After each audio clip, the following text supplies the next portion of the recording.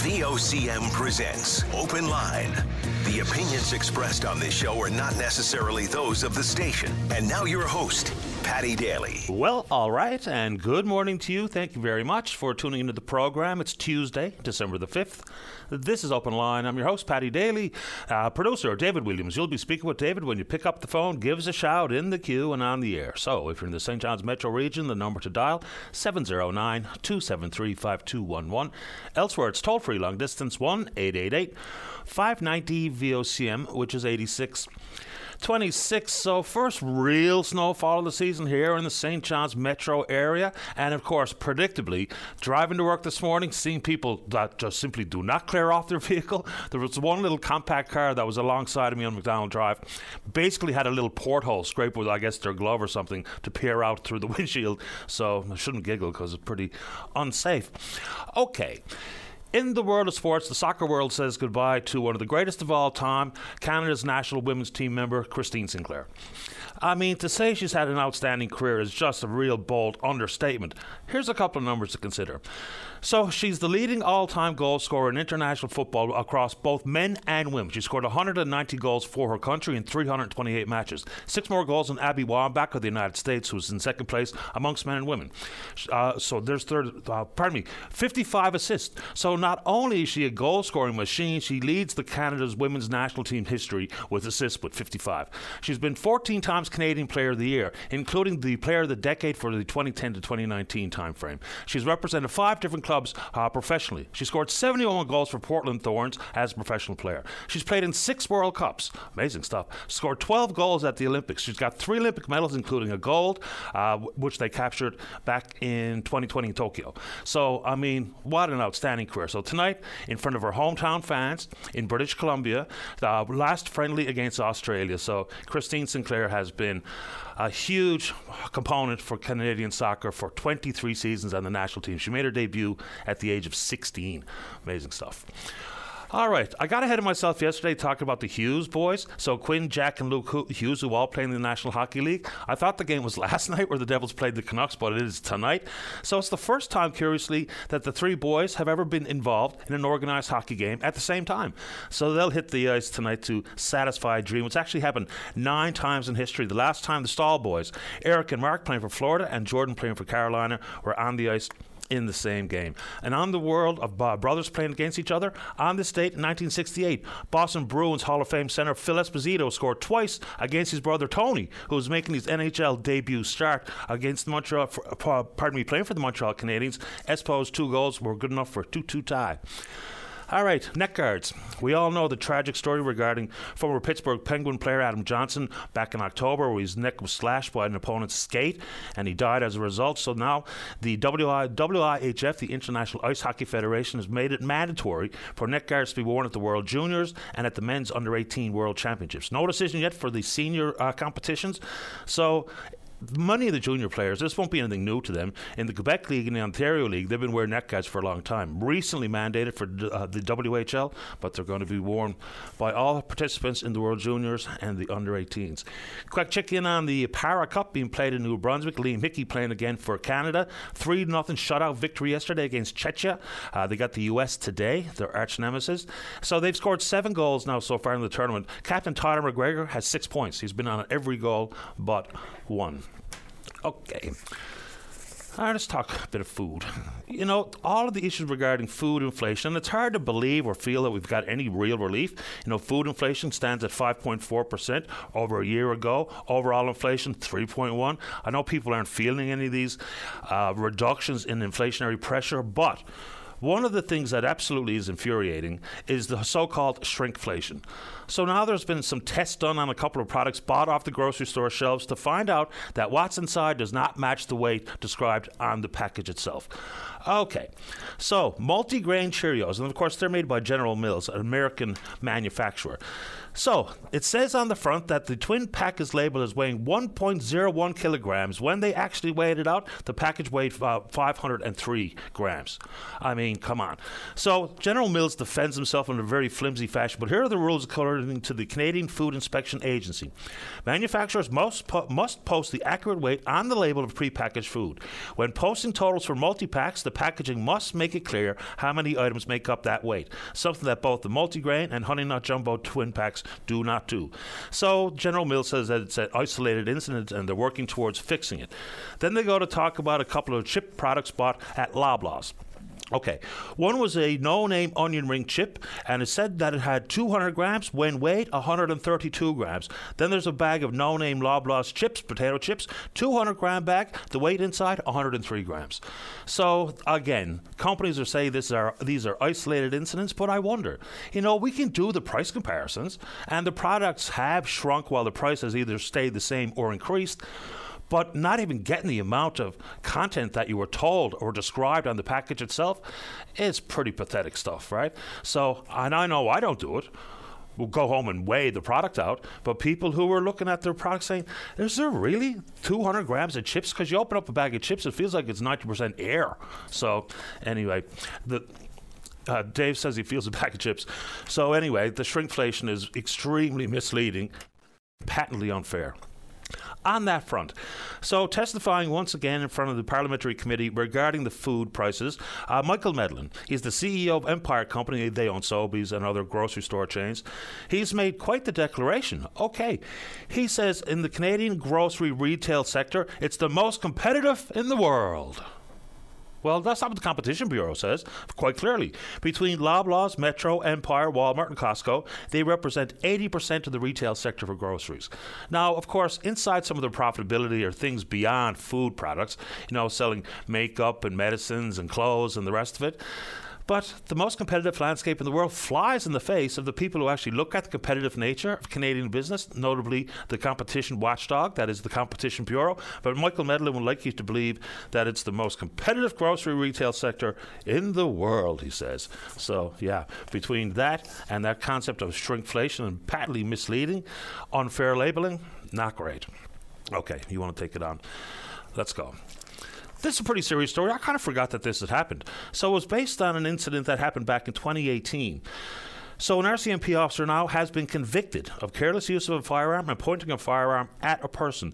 So Constable Michael Wheeler, he was wrestling with this woman who he was involved with. He showed up at a social gathering in uniform where they were drinking, and so he was wrestling with the woman he was in some sort of relationship with on the couch, and then he pulled out his gun, pressed it against her face, and then stood up and pointed it at her. So now that he's been convicted of that crime, that's pretty serious stuff. We talk about vetting and the type of people that make up law enforcement agencies, but that's a pretty serious crime to be convicted of.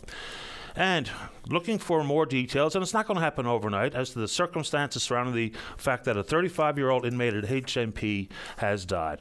Second death since August. So we don't have any details about that death back in August either. So his name is Seamus Flynn.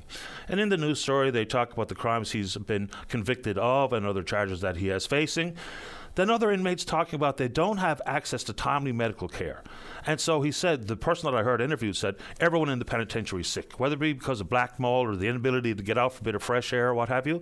But the government says there are indeed medical teams on site to offer said care, and they are composed of registered nurses, licensed practical nurses, nurse practitioners, pastoral care clinicians, social workers, a clinical pharmacist, a clinical psychologist, and psychiatrist.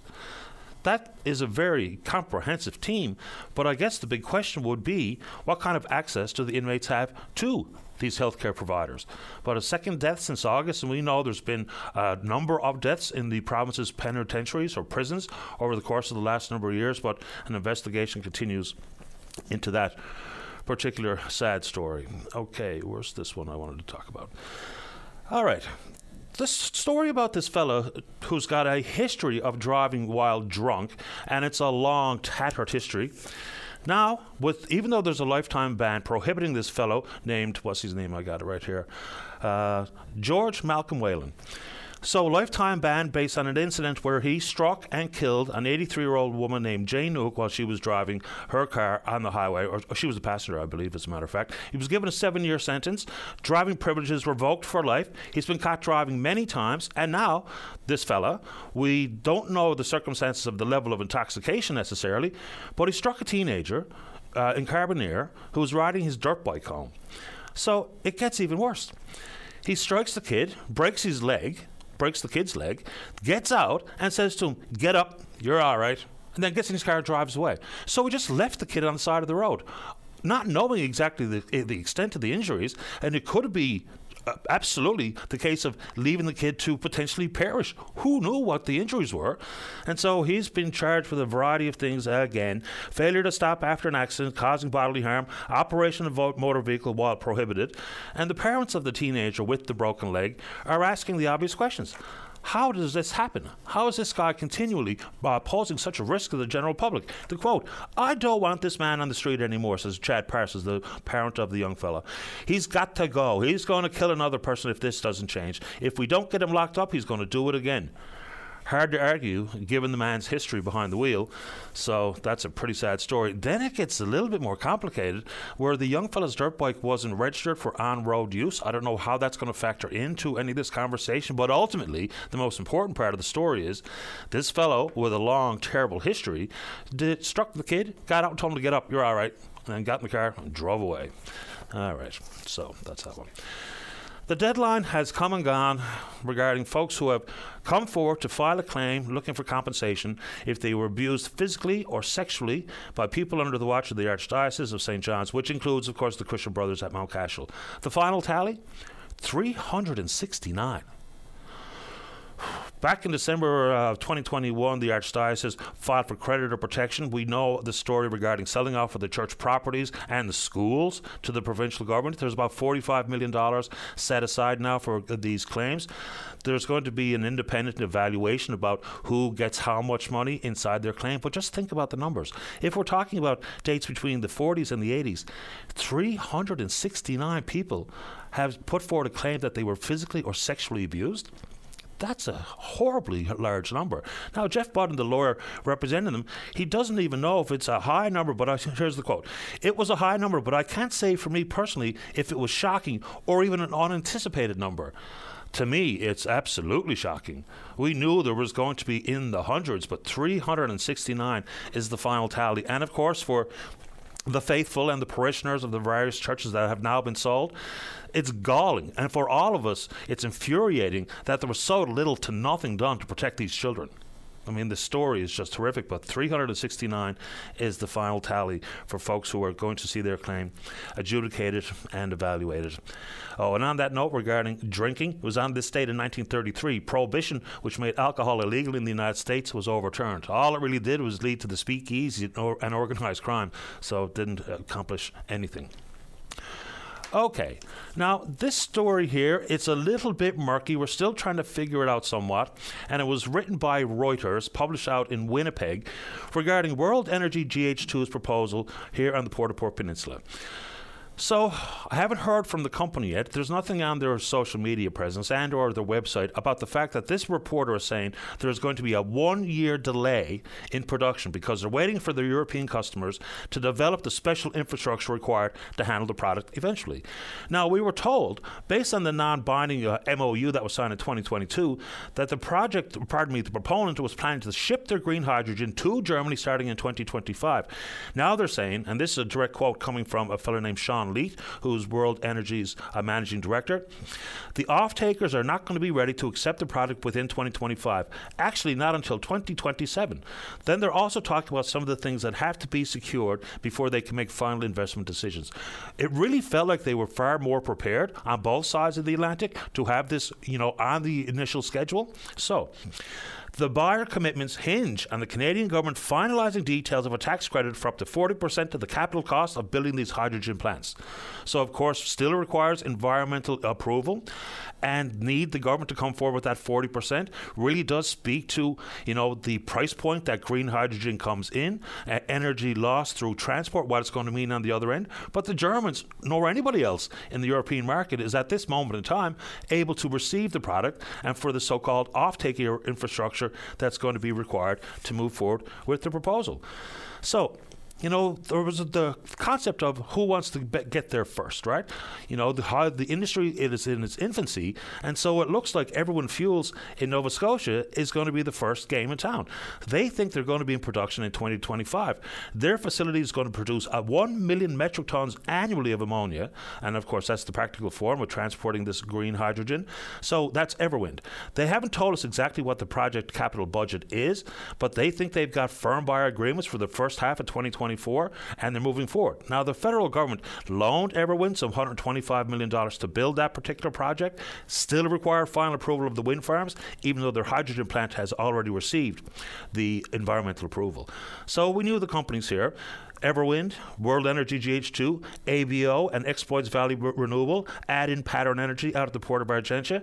You wonder what the market looks like. I'm told by people who are all in on this concept of this transitional fuel that the market is growing exponentially, and so consequently first out of the gate might not be the biggest deal of all time, but it looks like there's a significant delay while they make their final investment decision, because unless the market is secure and unless the government comes forward with 40%, which is a huge subsidy, then they're probably not going to be able to attract the financing required to build a $12 billion proposal in 3 phases on the Port-au-Port Peninsula here, which they are planning on power production of 250,000 metric tons per year of hydrogen. So maybe some stalls on the business side and on the end buyer side when it comes to this particular project, because people really lean heavy on the fact that there was an agreement signed, but of course a non-binding MOU is basically an agreement to work towards the possibility of a final power purchase agreement or contract. So anyway, still trying to figure that one out a little clearer.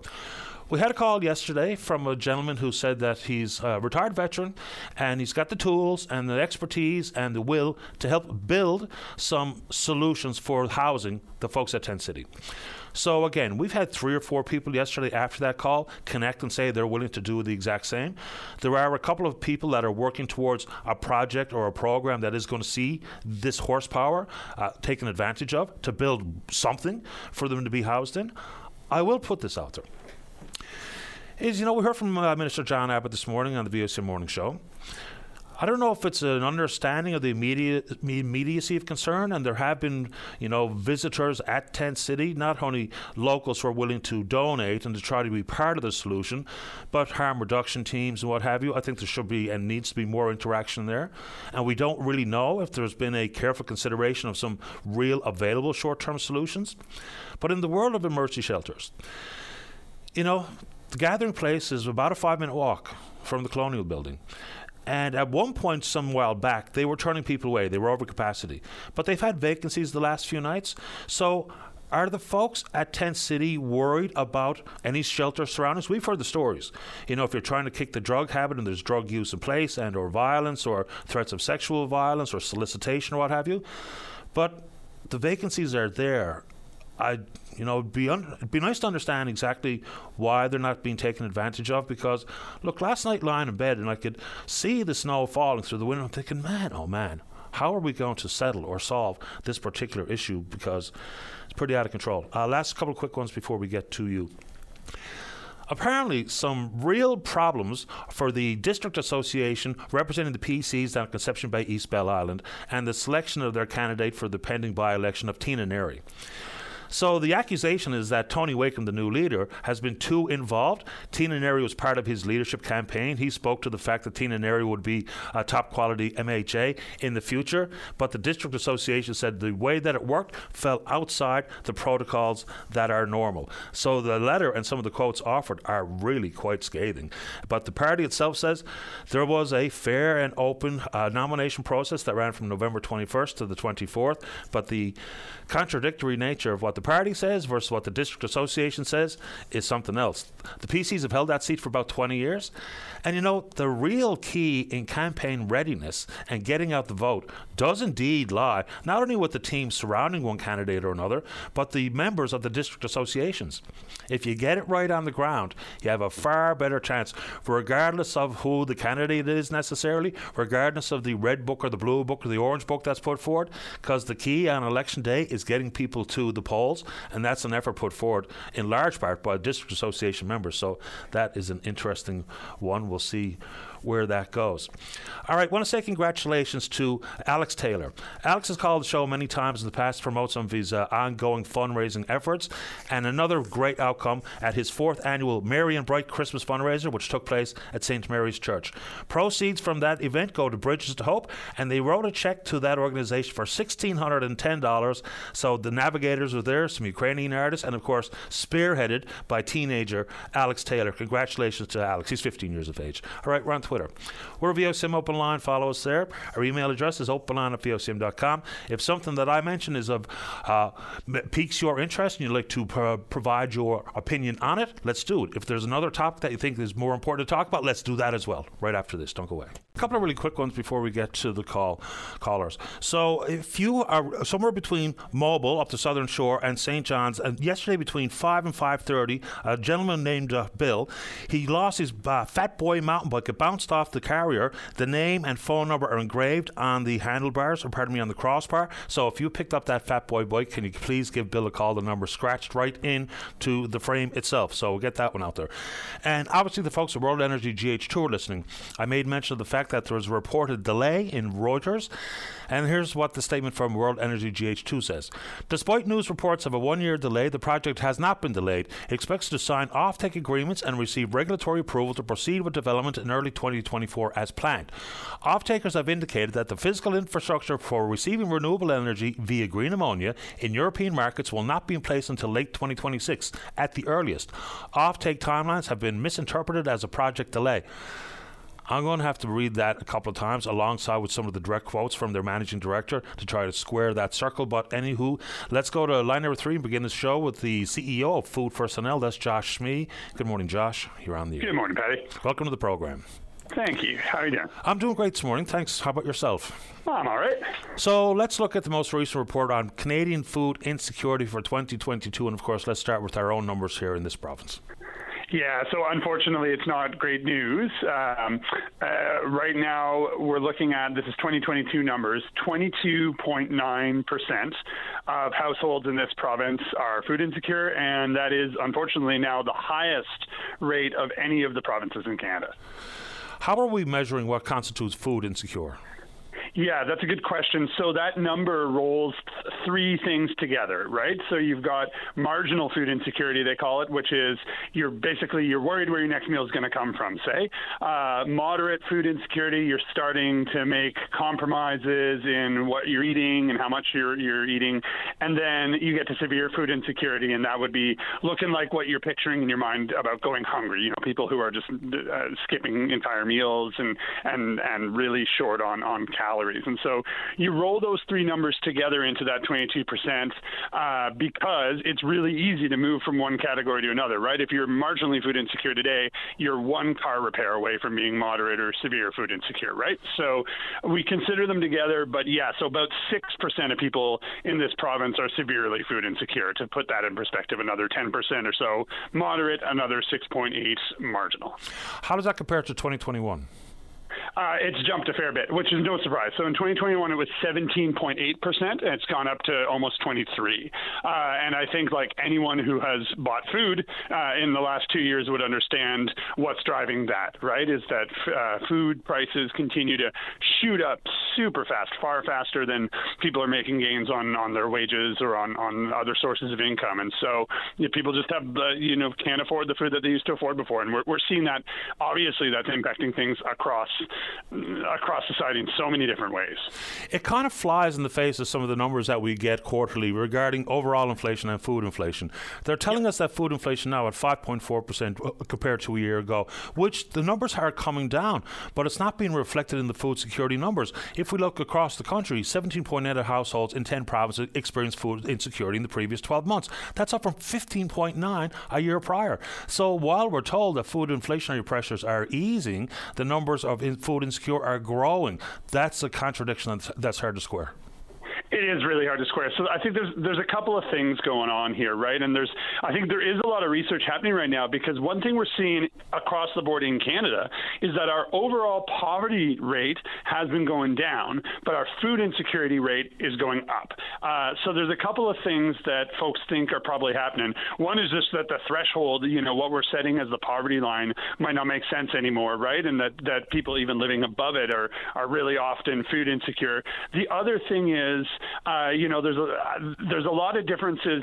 The poverty rate measures what you earn in a year, but it doesn't measure how much wealth you and your family have. So you might be earning, say, 30 grand, but you have a few relatives who are doing okay and they can help you out.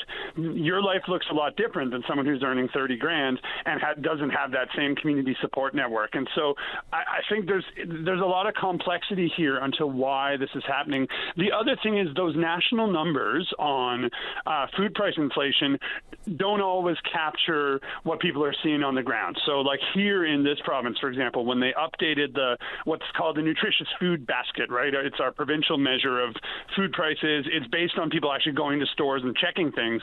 The food price inflation is far higher than those national numbers. So the lowest was in St. John's. It was almost 10% in 22, up to 18% in Northern Labrador, right? And so I think that's the other piece, is that those national numbers aren't always reflecting the reality on the ground in some regions, and there's probably some complicated reasons for that are maybe even above my pay grade, but that's part of what's going on for sure. Yeah, and the numbers of children that make that list is really quite something. I think it's 1 in 4 live in a food insecure household. Food bank usage in this province, a third of the patrons are children, and children unfortunately only represent 20% of the population, so that number is a majorly concern. It's a major concern because we know also, obviously, that plays out across your whole life, right? If you're going hungry when you're a kid, that disrupts everything. It disrupts your education. It disrupts your social development. It's something that's going to be playing out through your whole life. And if you want to be kind of cold about it, it's also something that is going to cost the system over time, right? Because for the dollars that aren't being spent to buy you food now are going to get spent on healthcare and on other social supports for you later, right? So it's really in general, this is all penny wise, pound foolish stuff, right? Because it would be way cheaper to solve for food insecurity than it would be to solve for all the consequences of it, right? And that's especially true for kids, because we know that impact is huge. In the health accord itself, I think we should rightfully focus in on the social determinants of health. The documentation and the research done on food insecurity, what that means for interaction with the healthcare system, development of chronic conditions, your mental well-being, your overall physical health, it's as clear as day.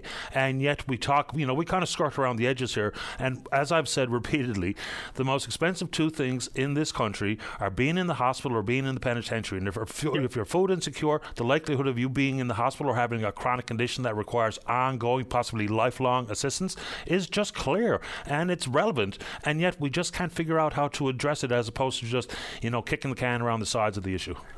Yeah, I think we know how to address it. We know, to your point, the evidence is really clear. This is not an issue where the problem is that we don't know what the problem is or how to solve it. We do. We know what the problem is. We know how to fix it. It's primarily around getting more money in the pockets who have the least. That's not the only answer. That's not everything about food insecurity, but there's no real point in having the debate until you've tried that, because that's the thing we know works. And so I think it's more a question of political will than it is understanding of the issue at this point.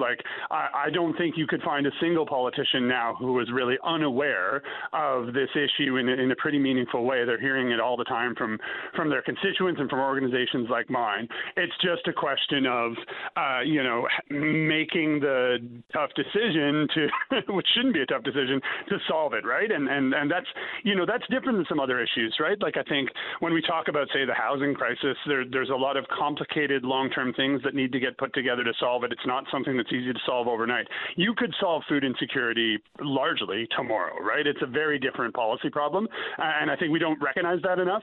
And I think part of it is also that it's sometimes hard for people to believe that we could solve a problem like this. You know what I mean? People almost have this like religious belief that there's always going to be poverty and hunger with us, which there doesn't have to be. It's not that complex. As usual, Josh, I appreciate you making time for the program. Anything else before we say goodbye this morning? I think, I do want to remind people, given the season, right? Like right now, it's not an adequate response, but the response that we have is a lot dependent on food banks, meal programs, on community charity. And like, this is something I know people are thinking about this time of year. So I guess, I'd urge people, if you can give. Those folks are under a ton of pressure right now. They're all seeing huge increases in demands.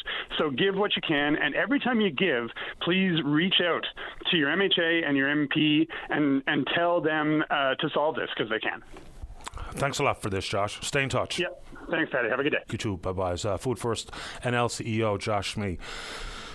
Okay, just in reference to a note on social media, and look, I try to understand the issue. We're just talking food, but he also mentioned housing. And so it's good morning from Mark.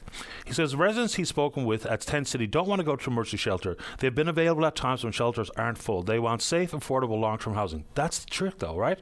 That is the key. He also goes on to say that nobody that is part of the 10 City group has been invited to be part of the task force. But the road between today and safe, affordable, long-term housing is not an easy one, and it's not a short one. It could indeed take some time here for the exact thing that people want, safe, affordable, long-term housing. My question is, and it's not saying that, hey, what's your problem? How come you don't move from your tent to an emergency shelter? Because we've seen some of the stories coming from the shelters and the unsafe conditions and a variety of concerns that people have voiced in the media and otherwise. But again, moving towards the announcement of pots of money, whether it be $4 billion in the Housing Accelerator Fund federally or the monies that were just put forward by the province to build housing and affordable units at that, to get those things done and to get them built and to find the contractors to do it and to get the permitting time frame hopefully under control is not going to be tomorrow. So that's why I'm wondering, modular homes, sleeping tents, whatever it is that Mark and Robin and others are working towards, trying to build some short-term solutions that keep people in and out of the elements.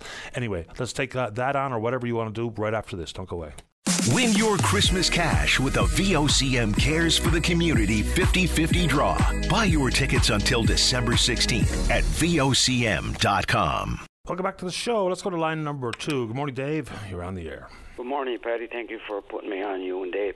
Patty, I'd like to offer my condolences to the family of the late Bud McCachran, who passed away Thursday, November the 30th at his residence at the age of 88.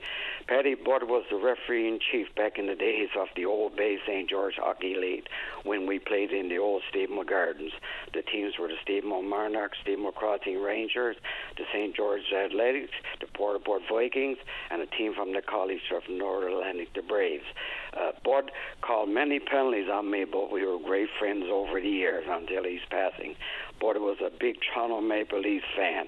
He had a room down in his basement with everything hanging on the walls with Toronto Maple Leafs on it. Patty, Bud even had a seat with the number 1 marked on the back of the seat from the old Toronto Maple Leaf Gardens when he tore it down. Bud just loved hockey. Fantastic. What the time frame are we talking about for you to be playing and Bud to be calling the games? What was that, Patty? What decades are we talking about where you were playing and he was the ref? That was the old senior league in Bay St. George, in the old Stephenville Gardens. Yeah. Because I lived in Curling and I moved to Whitburn. My father was with the agency with CNR, with the Whitburn, the Harbour Grace, and then when my dad moved back agent in Stephenville Crossing, I stayed and played with the Seabees on they folded. So when I came to Stephenville Crossing, I played with the St. George Athletics and then with the Crossing Rangers.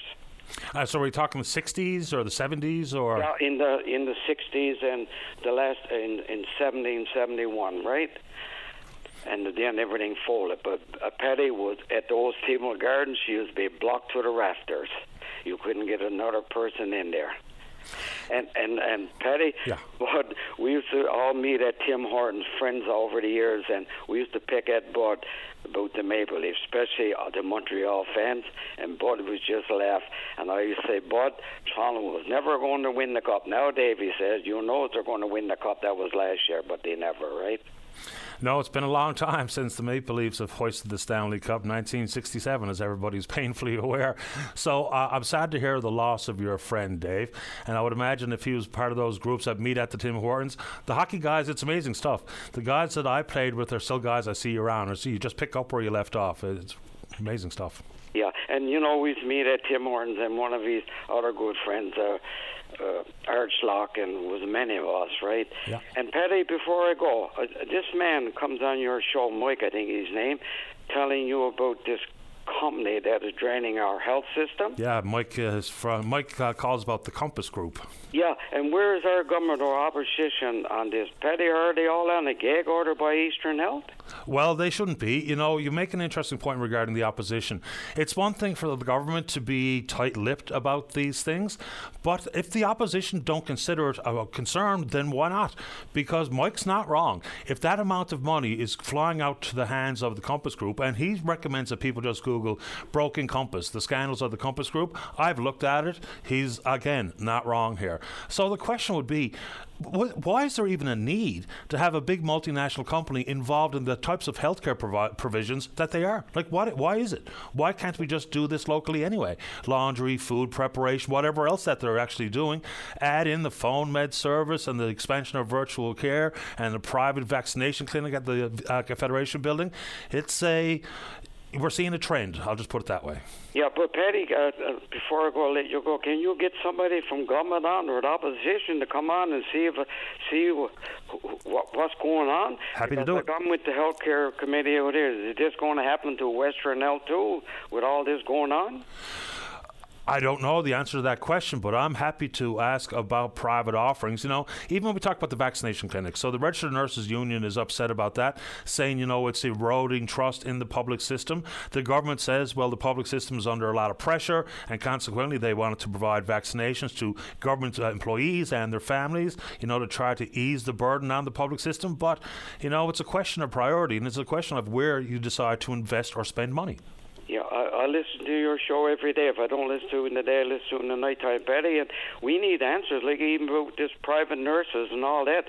It seems like everything is upside down, and somebody got to come out and tell the truth. Holy macaroni. Yeah, Dave, I'm happy to have the minister, whether it be finance or Tom Osborne or all the relevant ministers on to ask him exactly that. And I appreciate the call this morning, Dave, and my condolences on the loss of your friend. Thank you very much, Paddy, and I'm sorry here, but Ellie Noah got hurt. Oh. Yeah, don't be talking. Terrible. Wonderful start. Yeah, 10 or 12 weeks on the sidelines. Yeah, and we all won last night. So. Yeah, empty netter beat the Kraken 4-2. I'll take it. Montreal got a decent young team this year. We'll see how it goes. They're rebuilding. They're going to be good down the road. I think so too. Okay, thank you very much, Paddy. You're welcome, Dave. Take care. Yep. Bye. All right, bye-bye. Will I get the bouquet before we go to the break, Dave? That the play? Okay, let's go to line number 4. Good morning, Kevin. You're on the air. Hello, Paddy. Hello there. Paddy, I'm calling in this morning. I wanted to thank a couple of people, politicians. Okay. I'll just give you a rundown. We had a store here, a fisherman's store, which I'm chairman. We had a store, and we couldn't get no shingles put on it for 5 or 6 years. I fought. But Paddy, I see the light. I see the door open a little bit. So I said I'd go after it. So I sent in an application, and I want to thank John Hagee this morning for signing off on that and giving me the saving our fisherman's store. And another good thank you goes out to Tony Wakeham. He helped me tremendous. Paddy, when you're in a small place, I think if you put in a good proposal to those fellows, they'll act on it. But John Hagee and Diana Spur, these people acted on my behalf, and we got it all done. What was required to save the store? Why? What did you need to save the store? Well, we needed all the top part shingles. We was in disrepair, so we got it all done, and now our store is in tip-top shape. Glad to hear it. Sometimes politicians aren't all evil. Sometimes they're in your corner, and I'm glad to hear you got the help. What? These guys, they were in my corner, which they helped me tremendous. John Hagee, Diana Spur, and Tony Wakeham. I really want to say thank you today to those people. They really, really helped me. I'm glad to hear it, Kevin. What kind of stuff do you sell in your store? Well, it's a fisherman's store. We handle all fish. Oh, okay. It's not a convenience store. Okay, I was misreading it. Fair enough. Yeah, you were misreading me there. But it's a fisherman's store, which all the fish, we have 3 or 4 communities coming into our place selling fish, and the store needs done, and we got it done, and I'm very proud to say that those people helped me out. Well, Tony Wakeham, John Haggy, and Diane Spear. How long you been at it? About between 5 and 6 years. 5 or 6 years. Kevin, I'm glad you got the help to keep that fish store up and running. I appreciate the call. And I appreciate you too, buddy. Thank you very much. You're welcome, sir. Bye-bye. All right, let's go ahead and take a break. When we come back, plenty of show to talk about whatever's on your mind. Don't go away. Welcome back to the program. Let's go to line number 2. Tom, you're on the air. Good morning, Paddy. I'm losing my mind this morning. Me too. You had a gentleman that called yesterday, and I was talking to Dave. He was looking for us. One of those foot things that goes on because he fell and broke his leg or tore it up or something. Yeah, look for a brace, yep. Yeah, but I told Dave we had one, so the person called. Unfortunately, it was a size too small for him, but it was brand new. And when I was talking to Dave, he suggested I talk to you and just let people know that we have all kinds of things like that here. And, people need stuff like that. Give us a call first. Because we have everything. We have all kinds of toilet aids that people need. And again, it's all free. We just let people take it, and when they don't need it anymore, bring it back to us. Right now we have, I think it could be 3 electric wheelchairs. One is worth about 20 grand, I'm told. The 2 of them practically brand new. One that was donated the other day needs a battery. But all kinds of aids that people need, especially when they get at the Miller Center and places like that. Just give us a call, come in and see us, and we'll certainly see if we can fit you out so that, a lot of times people can't afford to purchase those things because they are quite expensive. And we don't want anything for it. People just donate it to us, and we donate it back to the community. And it's a very helpful resource for people because you're right, some of these medical aids, orthotics or otherwise, are out of reach financially for a lot of folks who need them. So best thing to do, of course, for people to give you a call. What about if I'm living far afield from St. John's and the Hub? We normally will just talk to some of the people that do deliveries, and they will deliver to them free of cost. And if we or not, they'll do it for a reduced rate or things. Now, some of the larger things like power chairs and things like that, it's beyond our financial means to be able to ship them across the province. But if people are willing to pay the shipping and things on it, we'll throw them on one of the carriers and certainly ship it to them. But again, we want to make sure they have a need now. We've had these issues in the past where we donate these things to people. Next thing we know, we'll look on Facebook and here they are for sale. So that'll always happen as long as you and I are alive. But we ask people, if you have a legitimate need, then certainly we'll try and get it to you. Yeah, fingers crossed that folks understand that, it might be enticing to pull a fast one on the Hub, but that's just leaving someone else who really needs it out in the lurch. So come on, folks, be realistic and reasonable. Tom, appreciate this. Give us the number for the Hub. Yeah, it's 709-754-0352. And I know Jerry is sitting there now and she's saying, you SOB, Tom, you're going to have me getting phone calls all day. But be nice. Don't call unless you legitimately need something. Thanks for this, Tom. Appreciate it. Okay. Bye-bye. Bye-bye. All right. There's the summary message. If you don't need it, please don't call them and get it and put it on Marketplace on Facebook or try to hawk it somewhere else. Anyway, let's keep rolling. Let's go to line number 1. Colin, you're on the air. Good morning, Mr. Daly. How are you this morning? Not bad, I suppose. How about you? Pretty good, thanks. Wanted to talk about one of the stories that you mentioned in your opening about the serial drunk driver who has a lifetime prohibition ban now on driving. Mr. Whalen. And, I just find it very puzzling how somebody who has a lifetime ban on driving handed down by a court because of impaired driving and an impaired driving related conviction where somebody died, how that person can even get their hands on a vehicle in this province. But how can you keep someone from doing exactly that? Because you can buy an old beater off someone for $500, not insure it, not register it, and just get behind the wheel and carry on as if things are normal. So how do you suggest we actually pragmatically keep people from doing stuff like that? Because I asked the same question, so I'm not saying that you're wrong. I just don't know how you actually and practically keep them from ever getting behind the wheel again. Yeah, I don't know. Well, with regards to the licensing and the registration of a vehicle and things like that, you could be doing, like you said, I guess a second-hand or a private sale. And the legislation in the Highway Traffic Act, I don't know if there are loopholes in there for those types of sales that you can just sell another vehicle to somebody who has a lifetime ban on driving, and there's no red flags raised with DMV or anything like that, with the transfer of the vehicle to someone who's not even allowed to drive. If there is a loophole in the Highway Traffic Act legislation that doesn't cover sales like that, then it's time to amend the legislation and tweak it such that it covers off on sales like that, right? Yeah, I suppose that could stand for all kinds of other background checks that could be done when we see a vehicle transfer to someone. I don't know what those crimes would constitute, but certainly in the case of this particular fellow, his criminal history regarding driving while drunk is absolutely abundantly clear, including the fact that 83-year-old Jane Newhook is dead as a result, and the 7-year prison sentence. I don't know how much time he actually spent behind bars, but it's hard to imagine a circumstance where he's not going back in this case. But, I mean, the stories are just terrible. And, we only hear about the folks that get caught. I mean, let's add that to the conversation. Yeah, it's the vast majority of people who get convicted of a crime will not repeat. There won't be a recidivist. The vast majority of people will learn their lesson through deterrence and rehabilitation and things like that. But there are some people like this guy who just apparently is unwilling or unable to control his behavior.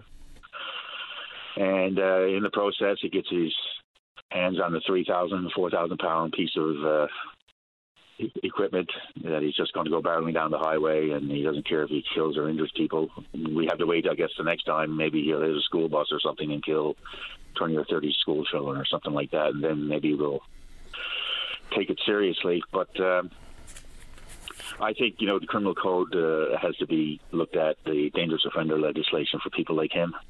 He has, in my opinion, a pattern of behavior that he just has a callous and reckless disregard for the lives and safety of other people. And he's either unwilling or unable to control his behavior. And obviously, deterrence doesn't work. He was convicted of a impaired driving causing death charge back in 2018. Went to prison. It doesn't matter whether it's 7 years or 12 years or 15 years. He obviously still didn't learn his lesson. So I think the dangerous offender provisions in the criminal code, I think they had to be looked at and tweaked to cover off on people like him. Albeit, he's probably, arguably, a rare case, but there are people out there like him who just don't get it. So the safety of the public is of paramount importance, and he's unwilling or unable to change his behavior. So I think he has to be kept in prison. You're not going to get an argument from me on this one. Got out of the vehicle, I don't know what he was driving, and said to the young fella with a broken leg on the side of the road, "You're all right, bye, get up," got in the car and drove away. I mean, so there's a callousness to it on top of the obliviousness of getting behind the wheel while under the influence in the past. Anyway. Yeah, it's a perplexing problem. He and he obviously has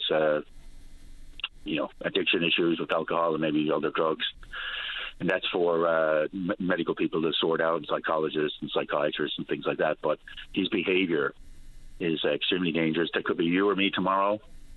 That he could end up being involved in an accident with you or me or somebody else. And that's just not acceptable. I think it's the safety of the public is of paramount importance. The Parliament has to look at the dangerous offender legislation to cover off something like this. It's in the dangerous offender legislation, that they have a series of offences called serious personal injury offences. I think it's time to start looking at aim for driving causing death, and maybe fit that into the legislation under that provision of the criminal code, and make it comply with the charter and things like that. That's what the Department of Justice is for. They have lawyers there to do that. But to stop people like him, who obviously don't get the message right. I appreciate the time this morning, Colin. Thanks for the call. Cheers. Take care. Bye-bye. Bye. And I'm not going to squeeze in a call before we get to the news, because we're just about 60 seconds from the newscast. But curious email in response to something I talked about off the top of the program this morning regarding shrinkflation. The fact of the matter is, people are buying things that are mislabeled on the packaging, thinking they're getting a kilogram and getting 500 grams, those types of stories, and these are very real. And the comment coming from the emailer was, what are you talking about, boy? This has been happening forever. Number one, what difference does it make if it's been happening forever? It's happening now, so it's a conversation we could and should have today. And, then they went on to say, and I don't know, maybe they're just yanking my chain, but so what are you going to do about it? Well, there's all kinds of tools available. So inside the world and operations under the authority of the Canadian Food Inspection Agency, there's all kinds of arenas where they actually put forward fines for people who are in contravention of the rules that are in place. So they have very clear rules regarding labeling. So I would suggest, if we'd like to see a reduction in the amount of reduced product and mislabeled products, maybe, just maybe, we could teach the General Mills and other companies of the world a lesson. Every time you get caught, there's going to be a significant fine. What's wrong with that? Canadian grocery shoppers are under significant pressure. It only gets worse that when you give someone $5 for a kilogram and you get 500 grams, then that's basically ripping me off on purpose. Right? If it was done in other walks of life, there would be actual penalty to pay. And so maybe, just maybe, even if it's been happening forever and a day, I find that to be completely irrelevant. The fact of the matter is, it's happening today. So why wouldn't we talk about things that are, in large part, purposefully and willfully misleading people? Consequently, some people might characterize that as being ripped off. Anyway, let's take a break for the newscast. When we come back, plenty of time to talk about whatever is on your mind. Don't go away. Make a request anytime by calling 709-273-5211 or 1-888-590-8626. Your Merry Christmas station is back. Your VOCM. Welcome back to the show. Let's begin on line number 1. Good morning, Tom. You're on the air. Good morning, Patty. Quick comment on that health information. It's amazing. Newfoundlanders are living 2.58 years less than the average Canadian. It's really hard to wrap your head around that. It is. It's a bit of an unsettling number. Yeah, and like Dr. Parfrey said, it's a lifestyle, social determinants of health, all these things, and I think we need to run at that and not be afraid to talk about it.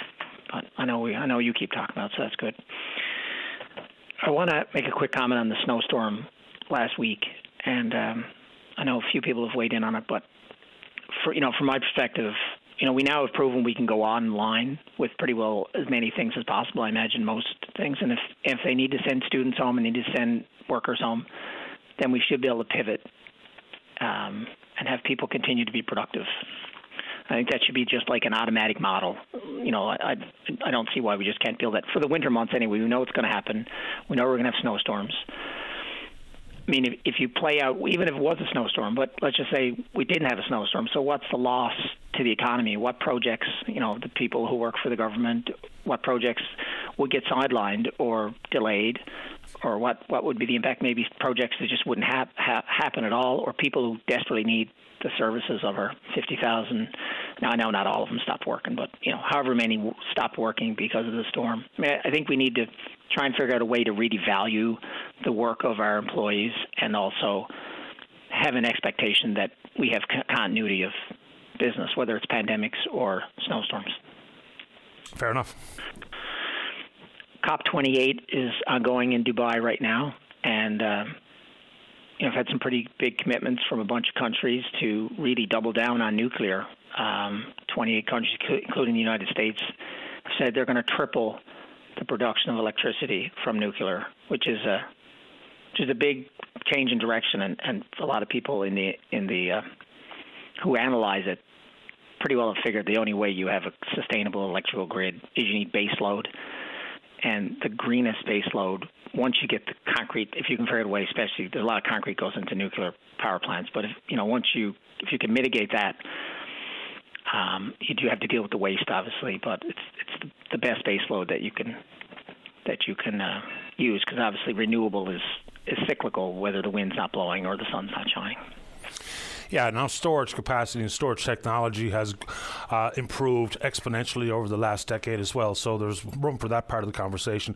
Nuclear gets bad rep. Nuclear gets concerns automatically because people think back to some of the disasters that have happened, 3 Mile Island or what have you, when in fact, if you look at the big scheme of things, it has proven to be very safe and very good for the environment, if that's how we're going to phrase or couch this. So, yeah, there's going to be a move, and there is in this country as well. Ontario, Saskatchewan moving to partnerships regarding small nuclear, but also what's being featured at COP28 is the largest presence of fossil fuel lobbyists since they started these meetings. Yeah, I'll get into what I want to talk about next, which is just the way that the technology companies are managing, and the big data companies, the Facebooks, the Meta /Google /X / whatever one you want to pick, wherever people get their so-called news. TikTok, yep. I mean, people need to realize, and there's all kinds of information, and you can listen to Nobel Prize winning Maria Ressa. Like, everybody should Google her. Maria Ressa. She's a Filipino journalist who has basically devoted her life to trying to educate all of us as to the dangers of these companies. They are profit maximizing, data management, publicly traded, multinational, soulless, and destructive monsters. And the challenge is they don't gatekeep. The danger with losing gatekeepers. So traditional media, who now are in the crosshairs of right-wing, ultra-conservative people, they were gatekeepers, so they had a responsibility. And I know you're in that world. So, there's times when a media organization might choose not to do something, even though it wouldn't necessarily be in the best interest of their profit, because they have that responsibility to be as accurate as possible. Now, you could argue that that's deteriorated a fair bit, but nonetheless, there are real people in your community that are answerable to the community. But these organizations, they're just profit maximizing it, and they've figured out, people really need to understand that they know everything about you. They know your highs and lows. They know when you're the most vulnerable. They know what you click on. They know what you listen to. They know what you follow. They know where you are. They know where you travel. They know all your family. They know you went to school. Like they literally know so much about you. It's unimaginable. So Maria Ressa says that they basically have created a clone of you, which they own. So they own your clone, which is basically all who you are, and then they sell that to people who are to the highest bidder, which isn't necessarily someone who has your best interest at heart. Most likely, it's definitely, it could be another company, it could be a political party. It could be another country like Russia or China, or someone who's just trying to manipulate you in any way, shape, or form. And then they turn around and they feed you information that may or may not be true. And the challenge, you say this all the time, that the lie is all the way around the world before the truth gets out of bed. Well, MIT came out with a study that said that lies spread 6 times faster than the truth, and especially when there's emotion. So when you're reacting to your news feed and you notice that you're emotional, realize that's deliberate. And they're targeting you based on what gets you upset. And everybody will react differently. We 80 to 85% of people determine how they vote by how they feel, not necessarily who the best candidate is. It's an emotional thing. And these companies realize that they know you so well, and then they just sell you to sell your vote, basically, more or less, to a party. We live in an attention economy, so social media companies get us addicted to their content, and we need to realize that it's an addiction. The Philippines were kind of like a test case for Cambridge Analytica and Meta when they were determining how to manipulate people. But Maria Ressa and her team determined that 26 fake accounts which are created by Russian or Chinese, who knows, who are basically helping to get Duterte elected. 26 fake accounts were able to manipulate 3 million people. And a lot of people will listen and say, well, I won't be manipulated by that. Well, I think we all need to realize, no matter how rational you are, we're all being manipulated. Yuri Andropov, who's KGB chair, said basically disinformation is like cocaine. You might get away with doing it once or twice, but if you take it all the time, you become a different person. And these tech companies are behavior modification companies. And also have to deal with social media influencers who also kind of play into that. But they manipulate us. They can tell lies. They can introduce doubt into our minds. So they don't even have to lie. They can just, put out think of big tobacco, big oil, big pharma. Sometimes they just put out information just to confuse us, scare us, or offer us an easy solution and not do something, like take this drug to lose weight or to be a different person or whatever. And we sit around and we don't even realize it's happening. But a lie told a million times becomes a fact. And that's true. And there's a lot of people, very intelligent people with, university degrees who do not believe in man-caused climate change. And it's universally accepted amongst all respectable scientific communities. Like you'll find scientists, you'll find people with letters after their name who will introduce doubt into that question. A lot of them, you'll find, are subsidized directly or indirectly by parties who somehow benefit from it. But the real danger is that if we can't agree on facts, we can't have truth. And this is a quote from Maria Reza. Without facts, you can't have truth. Without truth, you can't have trust. Without trust and truth, we have no shared space. And democracy becomes a dream, and it's under threat. And right now, in many countries, including ours, we have individuals who are targeting what they call legacy media. It's like this new word, because that somehow makes them bad. And we have the same leaders who are willing to throw legacy media under the bus totally. Like, let's totally get rid of them. Like, let's turn their head office. Now, I have a big problem with how much money CBC spends in general and how much money we have to give them, and I won't argue about that. But any leader who is discrediting the media, the traditional media, is dangerous, because that's one of the first things that someone who's trying to take power and manipulate us will try and do, is take away the parts of our society that keep us together. And divide and conquer us is a way to get elected, but it's a scary thing. So, I would like to call on the Conservative Party, who I agree with many of their tenets, to first of all take ownership of climate change. This whole access tax thing, most people who want to vote for Conservative because they think carbon tax is bad don't realize they're going to get more money in credits than they'll pay, than it will cost them. But that's not what the Conservative Party is focusing on. Well, it's a catchy slogan. So a couple of things. The tobacco companies told us their product was safe, and of course they knew at the time it wasn't. Big Pharma, we'll look at Purdue, for instance, with the opioids. They told us they were safe, and of course they've proven to be absolutely disastrous to society.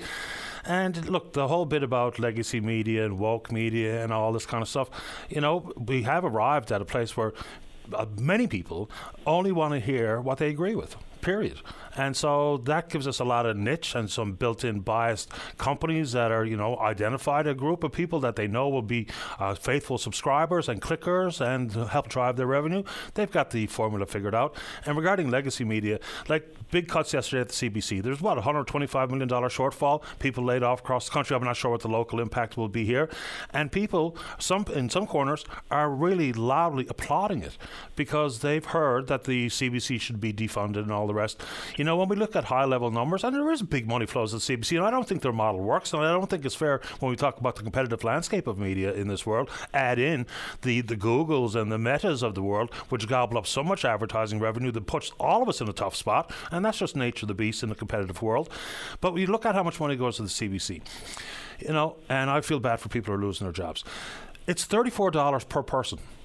That's the subsidy for the CBC. So when we hear the big number, of course, for many people, that's infuriating. But when you break it down to bite-sized morsels, it's $34 per person. Is the CBC important? In my personal opinion, I do think it is, and there's certainly a place for a public broadcaster in this country. But anyway, I'll give you the final thoughts because I got to get going. I just want to close with the fact that we all need to contemplate how much we're being manipulated, and we need to use Google for good. You can use ChatGPT for good. Go to ChatGPT right now and say, does man cause climate change, or what should we be doing? And you can ask these questions. You can Google it and get informed. And when a charismatic person who has a great show that you listen to all the time keeps telling you what you want to hear, if someone's telling you what you want to hear, most likely, whether it's a politician or anybody, then probably not what you need here with the way the world is right now. Appreciate the time. Take care, everyone. Thank you. Stay safe. Bye-bye. And look, some of the conversations, they just become unmanageable, unwieldy, and in some cases impossible. Climate change is an excellent example. So, the tobacco companies told us that smoking was safe for you, and the pharmaceutical companies have told us a variety of the drugs that they manufacture are safe for you. A lot of these things have been proven absolutely not to be true. You look at some of the environmental conversations going on at COP28, fossil fuel companies are talking about carbon capture and carbon offsets and the like. So, they know what they're doing, right? They know how it's worked for people who are supportive of the industry, and it's not going away overnight. Obviously not. And then inside the world of climate change, people continue to say, well, man has nothing to do with it, it's not about fossil fuels, blah, blah, blah.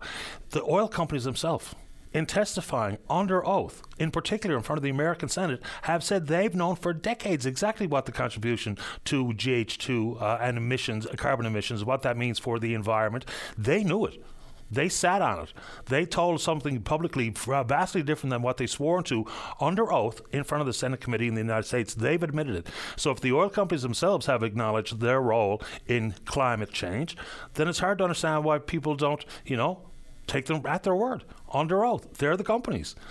Anyway, it's sometimes frustrating, but that's life. Let's take a break. Don't go away. Welcome back to the show. Let's go to line number 2. Caller, you're on the air. Patty, my friend, it's nice to speak with you again today. Happy to have you on the show.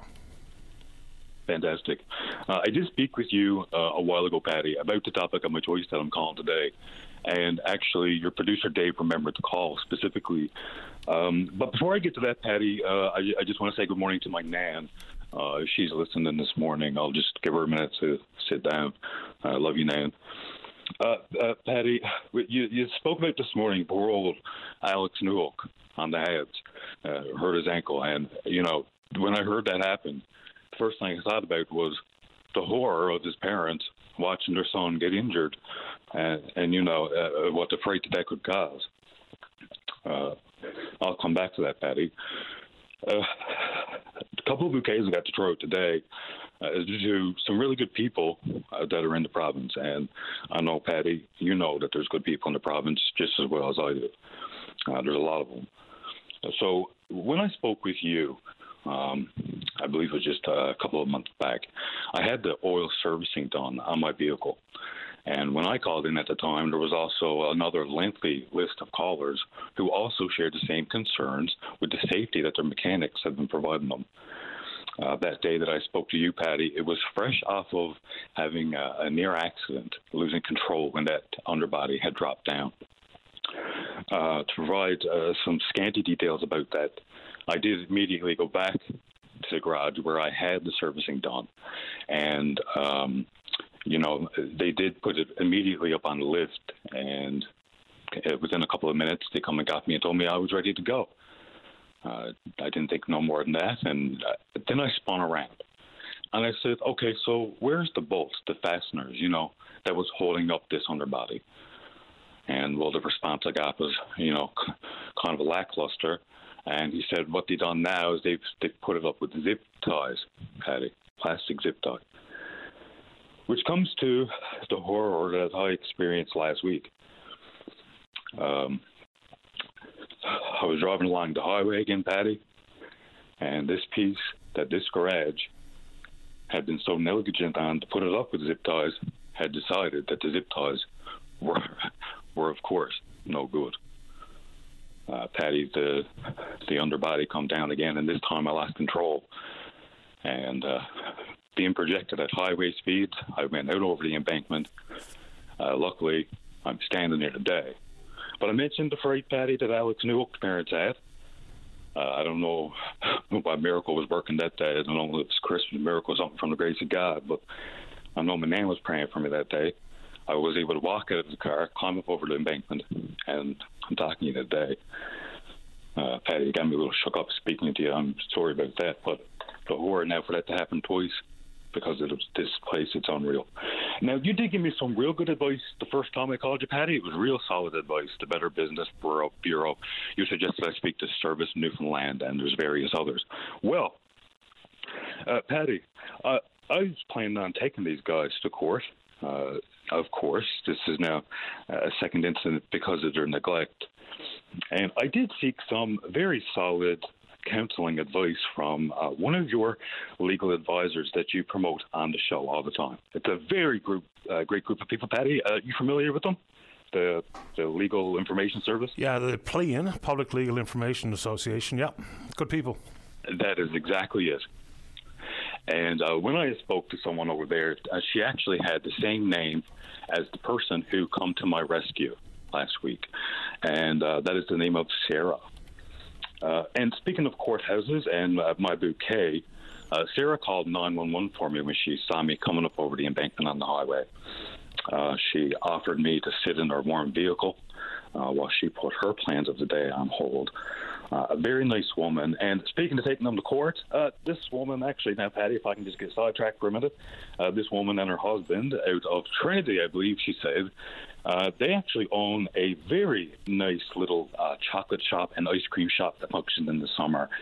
And there's a lot of good people out there. So if some kindness can come to Aunt Sarah's Chocolates.ca, I know she would appreciate that, and that would come from my heart if you can support a Good Samaritan. But, Patty, with the legal advice that I was provided, I am going to take these people to court, the mechanic that I spoke to. And along the way, I had also spoke to Transport Canada, who had confirmed that the part in question was not due to a manufacturer defect and that it was indeed due to the fact of the servicing that was performed at that mechanic. I was also able to secure the recorded phone and email conversations that I've had back and forth with this automotive place, with the help of Canada's Privacy Commissioner. The company itself was trying to stonewall me from getting access to my private information. But I did get it, and along with the report that I have from Transport Canada, there is also now a request put in with National Safety Code. And that's the arm of the DMV, Service NL, Patty, that you can actually make the complaints to about mechanics. And I wanted to bring that place up today because of all the callers that are reaching in. This is probably another number that they can write down for their Rolodex to make a complaint about safety-related matters of their mechanic. You want to write this one down as well, Patty? Sure. All right. So the National Safety Code, you will be speaking to lovely people in the province, of course. When you speak with the National Safety Code, I have that number here. Just a second, though. Okay. I'm sorry about that, Patty. I don't have it right there in front of me. But the National Safety Code, they're the ones that license the mechanics. And I think I'm going to have some great success. And hopefully, Patty, if they're not more careful with the job, maybe they'll lose it. Yeah, zip ties kind of stuff is something for backyard mechanics, not professionals. And it was a professional indeed, but I know the next time, Patty, I will not be going to the type of garage I went to. I'll be indeed going to a local mechanic, somebody who has investment in the community, cares about the customers getting home to their families at the end of the day. Because I tell you, Patty, the company that I went to that day certainly didn't care if I was making it home or not, fully knowing I was headed on the highway, 100 kilometers an hour, putting my life in peril. I appreciate the time this morning. Thanks for the call. I do want to get to me other bouquets, Patty. There was Sarah from that cookie bake shop, the RCMP officers that come to my rescue. Right. And there's also the kind old man that when he pulled me up at the bank, he didn't give me anything but a bill. He didn't give me a bill. He gave me a great big hug, Patty, and a handshake. So Merry Christmas to him. And the same to you. Take good care. Okay. Bye-bye. There we go. Let's take a break. When we come back, whatever's on your mind is what we want to discuss here in the program. Don't go away. Start your day off right. Get the latest updates on news, traffic, and weather conditions, plus interviews with today's newsmakers. Your go-to source before you get on the go. 5:30 to 9 a.m. weekdays. Your VOCM mornings. Welcome back to the show. Let's go to line number 4. Good morning, Kim Kelly. You're on the air. Good morning, Patty, and thanks so much once again for having me on. Happy to do it. So I'm here today to talk about the annual vigil to remember people who died by suicide. It's happening this Sunday, December 10th at 3 o'clock p.m. at St. Mark's Church at 203 Logie Bay Road. And, of course, the one good thing is that people can attend in person or they can live stream on the St. Mark's Facebook page. So people can watch from anywhere all over Canada. In fact, we hear from those who've lost loved ones that they send the links to their family members in BC and all over Canada. And I just had an email this morning from people who'll be watching in Florida. So people can watch anywhere barrier-free and be able to remember their loved ones and to support those they know who've lost loved ones, right? So you don't have to have lost a loved one to participate in the vigil, right? One of the things I can say that as a social worker, it's so important to support those who've lost people to suicide because people don't always know how to reach out, right? And it's very difficult for them. And, Patty, and the listeners, many of the listeners know that I've also lost my brother Brendan to suicide.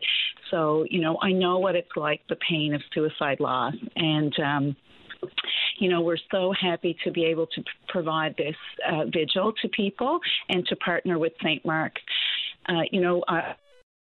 My job at MON after, a gazillion years. And out of all the things I've done, I think one of the most important things that I've been a part of with our team, our committee, is to be part of this vigil. People are so thankful and grateful that they have this opportunity to gather to remember their loved ones because it's really a one-of-a-kind opportunity. I'm familiar with what happens, but just, paint us a picture of what happens if people decide to attend. Okay, excellent. So, of course, the music, they're welcomed as soon as they come into the church to the sounds of Dan Dillon. And then when you come into, you receive a candle and receive a program as you come into the church. And then, of course, we have the angelic angel herself, Shelley Neville, accompanied by Peter Halley, and they do the songs.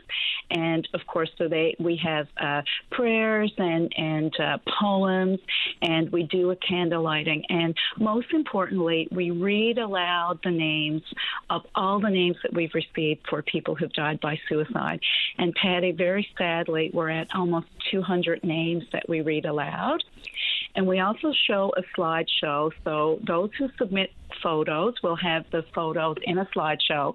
And that slideshow is done to the music of Judy Brazel, Shannon Power, and the Ennis Sisters.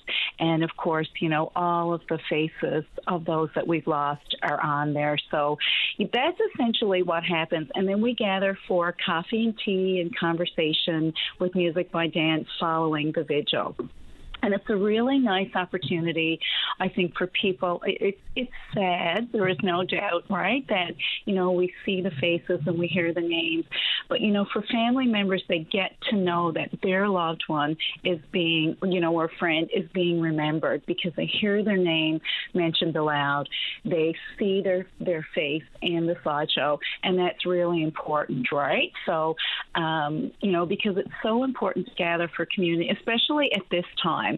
So the day that we have it is called Compassionate Sunday. It's a day for people to remember children mostly who died, but we kind of piggybacked off that, so to speak, and use it as the day to have our vigil because there's so much now Santa Claus parades and all the hype and stress around the holiday season. And of course, people find it so difficult, right, with the impending holiday season coming up. So we want this to be a time where they can, come in, relax, remember, and really celebrate the memories of their loved one, right? Because everyone who died deserves to be remembered.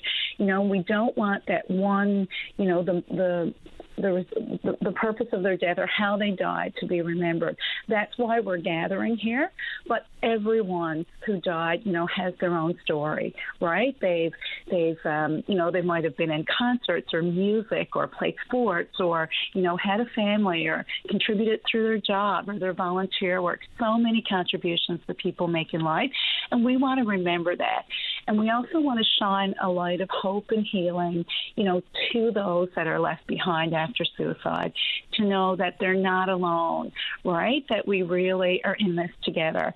And, I'm an example that, I grew up in Cape Royal in a wonderful, loving, warm home, to my parents, Bill and Sheila, and my brothers, Scott and Brendan. And we had lots of love and fun and music and dance. And, we are an example that if suicide happens in our family, it can really happen in any family. And, suicide loss knows no bounds. It impacts individuals, families, groups, and communities from all walks of life. So, we all gather together in this loss. I've had many conversations, whether it be with you or Tina Davies or others, and every time this topic comes up, I just think about one afternoon at a funeral home where I was within earshot of a couple of people asking the parents of the kid who was dead, what happened? And then they said he died by suicide. And the hush fell over the place. Not everybody knew, I suppose. They saw maybe the obituary in the newspaper, and all of a sudden, conversation stopped. And it was palpable, as opposed to, I think things are changing a little bit on that front. And Tina and you and others have, given me some good advice as to how to talk about this particular issue. Use the right words. Don't tiptoe around. Say suicide. If you're talking about someone that you're worried about inside your family or social circles, use the words. Because asking if someone is okay doesn't get down to the root of having a real deep conversation about exactly how they are, how they feel, where they are mentally speaking. So, there's we just have to, not be so awkward, even though talk about one of the most awkward conversations you could possibly have. If you approach it in a certain fashion, you're much more likely to come out with some actual deep understanding of who someone is, where they are mentally and emotionally. So all these things, including that afternoon at the funeral home, first thing pops in my head every time we hear the word is the hush fell over the crowd, and that was it for conversation. Nobody knew what to say. That's right. So we want to change that conversation, right? So I think that, I think we're doing that slowly. We're in the 19th year now of doing this vigil, and things have changed so much. Like, we're now at a point where we're getting so many names and slideshow. We really have, that's really taking up the bulk of our vigil. So we've had to eliminate some parts of our vigil, to accommodate for this so important part of remembering the loved ones. After all, that's the focus of it all, right? So yes, Tina will probably be on talking to you later this week. And of course, she runs her regular suicide loss group, which is an excellent group for people and part of Richard's Legacy Foundation. I also want to throw a shout out there to the Rua Counseling Center, who recently held a virtual event in November for people who died by suicide, chance for them to come together. And to Juanita Simmons, who's really the backbone of our vigil. She really does a lot of the PSAs and a lot of the promotion and really gets that word out. And to Joy Smith, who helps along with that, and to Kathy, who does our slideshow as well. So just, there's a team of us that really work hard to make this vigil happen. And we really want this vigil to be a place where people can come, remember, gather, and know that, they're not alone, right? So that's really important as well. And so the the deadlines for submitting a photo or our name, they're probably here today, maybe later on this week. So what's the deadline for submitting a photograph? So that's excellent. So I guess before we go into that, Patty, if people have submitted a photo before, you don't need to contact us again.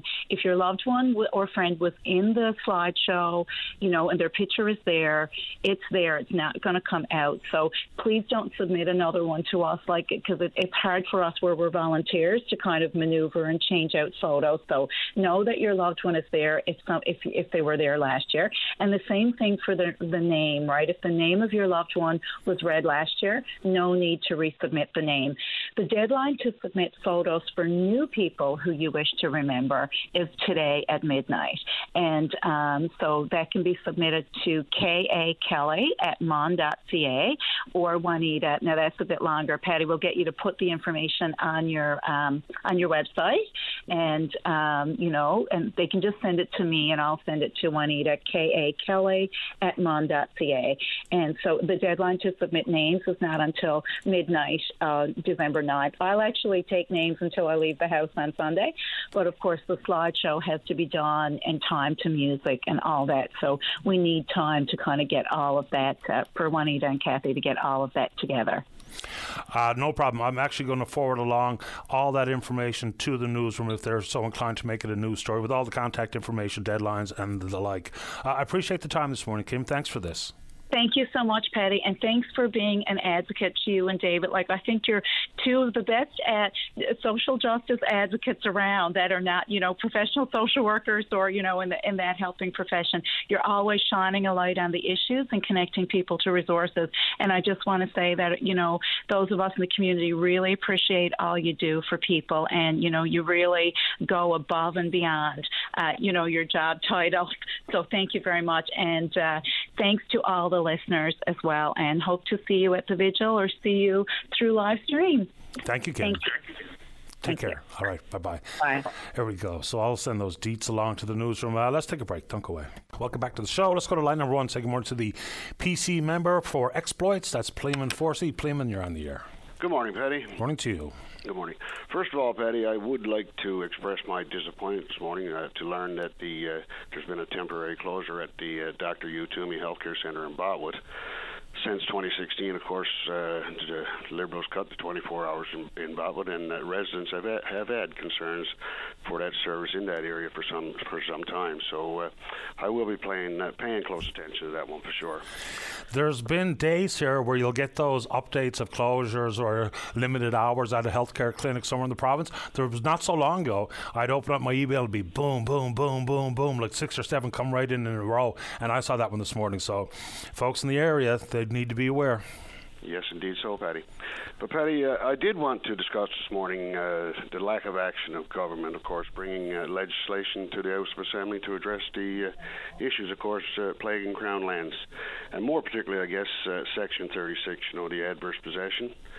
This one is causing residents, the province grief and high costs, of course, of lawyer fees just to acquire their land and property that they've lived on and occupied for years.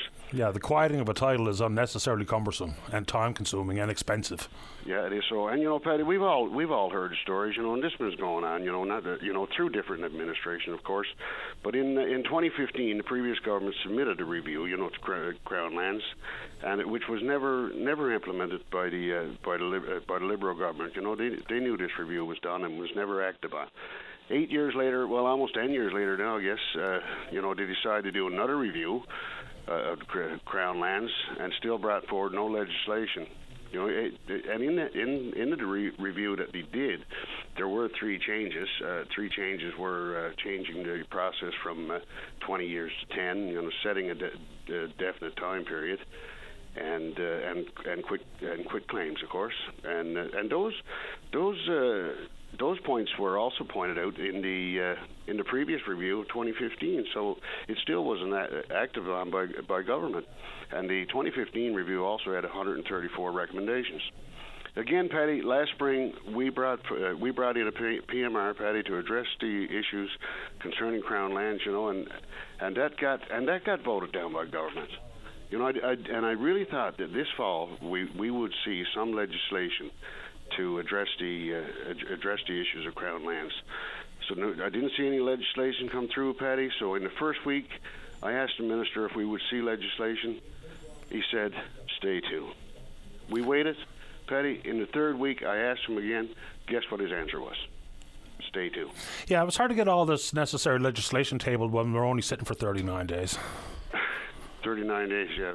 There is we certainly need to be in there longer, Paddy, to address some of the legislation that needs to be done there, of course, no doubt. Regardless of the party anybody supports, the disappointing thing regarding the complexity of Crown lands, the disconnect, we have two different organisations that are part of the Crown lands process here, which is unnecessary, it's unlike anywhere else in the country, is even if the government is going to eventually reject a private member's resolution, the fact that it didn't even generate any meaningful debate or conversation is really frustrating, because we can focus in on the diamonds from Catalina or Adam Furlong out at his farm, but the issue, and if people want to take the time and look at the land use atlas right on the government's website, the amount of operations, business, industrial, commercial, and private homes that are probably on Crown land is enormous. So regardless of who you are in favour of voting for, listeners, the issue might come home to roost where you live, because your home might be unknowingly on a piece of Crown land, and it might be your problem next. So regardless of what party you're going to vote for, it's wise for government to figure this out, because the amount of time and frustration and emotion and money spent by people who follow this bloody process is completely unnecessary. It is, Paddy. I mean, and they've had time to bring in legislation. Again, we brought this in, this PMR in last spring. They knew there was a review done in 2015. They've had ample time to bring in legislation into the House of Assembly for at least discussion, to sort of we get down to the brass taxes of it and try to address at least some of the issues plaguing the Crown lands, especially around Section 36. And that's where it needs to be, Paddy. It needs to be brought into the House of Assembly. So I'm hoping again this spring, they know about it again now, so I'm hoping this spring at least we could start the process of bringing in legislation to get some of this problem addressed.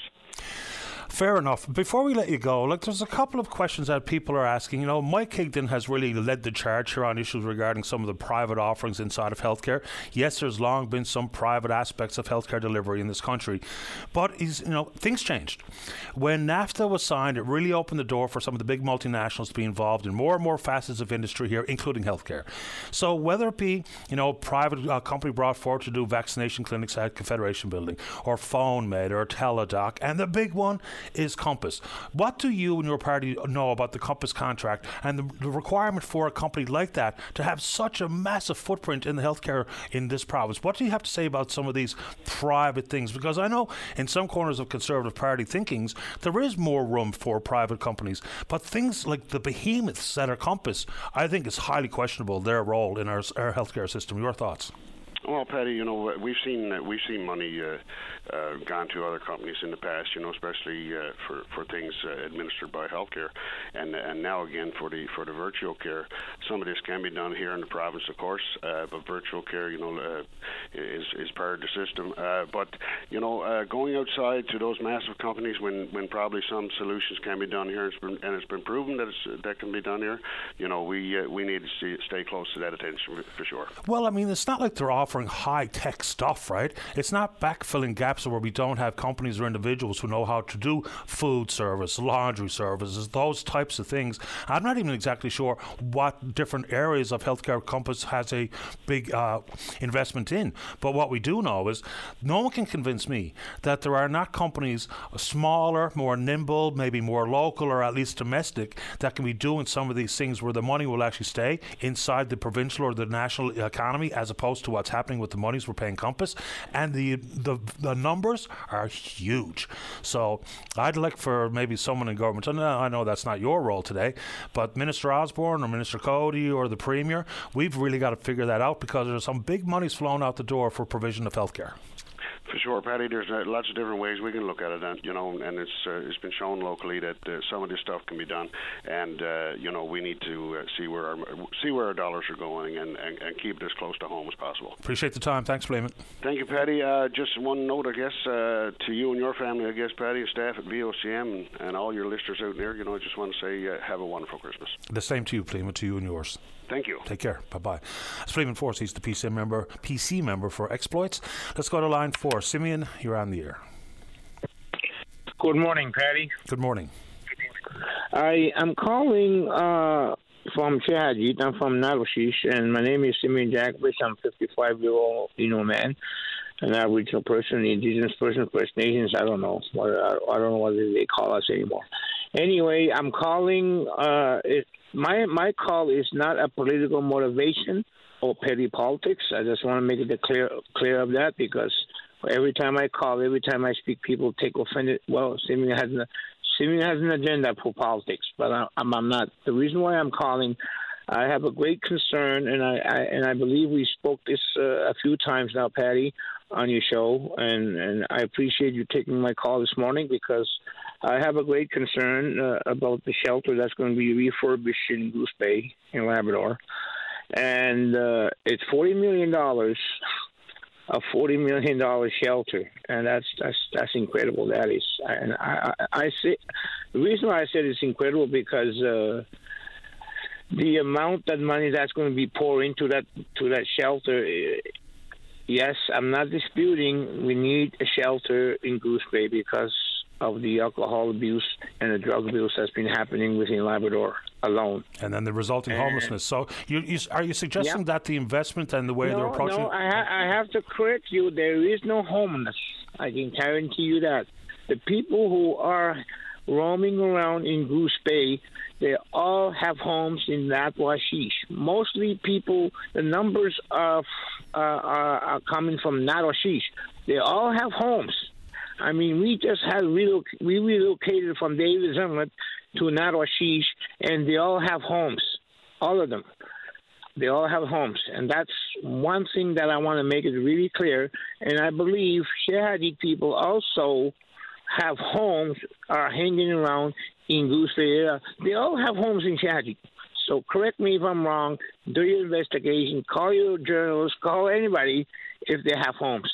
Because I say that 2 of my own children have home. We have a home here in Shahadi. They have a home. They have a beds.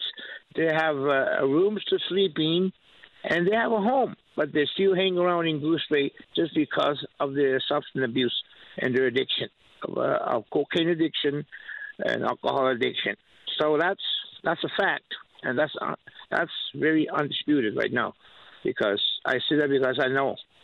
Anyway, I am very, very concerned about the shelter, because the number of deaths that we see in Goose Bay.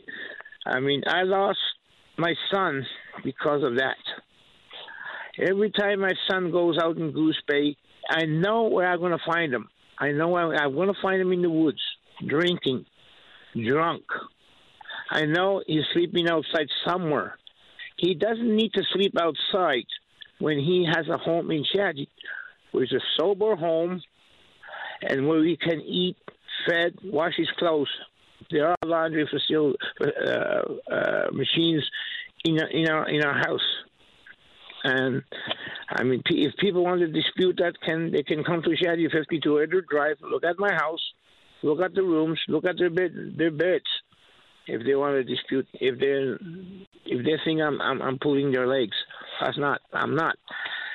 But anyway, I understand that I have analyzed that people who are also on the same boat with me, the concern that about the shelter, but and I'm sure nobody really speaking publicly about the detox. We really need the detox to be refurbished within Labrador alone. I mean, I stand to be corrected, Patty. In Grand Falls, Windsor, Newfoundland, close to Gander, there is a place called, oh my God, I don't know what's that, the place, the youth center, the youth treatment, that's where Thunderheart, my late son, went. Grand Falls, Windsor. There's a treatment center there. I don't know how much that treatment center costs. I'll probably say ballpark around $12 million. Okay. Say that they got a little gym in there. They got everything. They got a really nice setup there, and which is really good. And I appreciate that for the province of Newfoundland. Anyway, the $40 million, it's a little bit too much, and I think they're a little bit exaggerating on the homeless thing. They're not really telling you the truth. Are these people really homeless? I don't believe that. I have to say that because I really don't believe that. And they all have homes in Nawashish. Right. Anyway, You know how much people died within a couple of years. Can you give me the number? What do you think the number would be if you take a guess at make a crack at it, and I'll put you on a hot seat here. Well, I wouldn't. Number. I honestly wouldn't know, but I'll throw out 100. 100. Yeah. Okay. Well, I don't know. Within 2 years, we lost 20 people of alcohol-related deaths and drug deaths. 20 people, 20 young people, and that's too much. And we have lost people found dead outside, frozen to death. And my goddaughter was found a couple of years ago, just around close to Skipper Joe's store, I think. She was my goddaughter, and she was found dead. I remember that story. It's a terrible story. Yeah, Simeon, I'm late for the news, but I'll give you the next 30 seconds before I have to go, sir.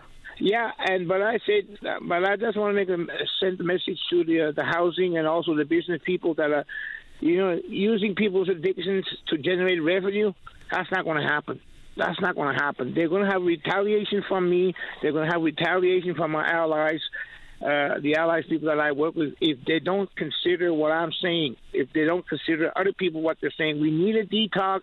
They need to do a thorough study, what alcohol is doing to us. Then we can talk business. Understood. Thank you for the call, Simeon. Yeah, thank you. Take care. Yeah. Bye-bye. All right, let's take a break for the news. Don't go away.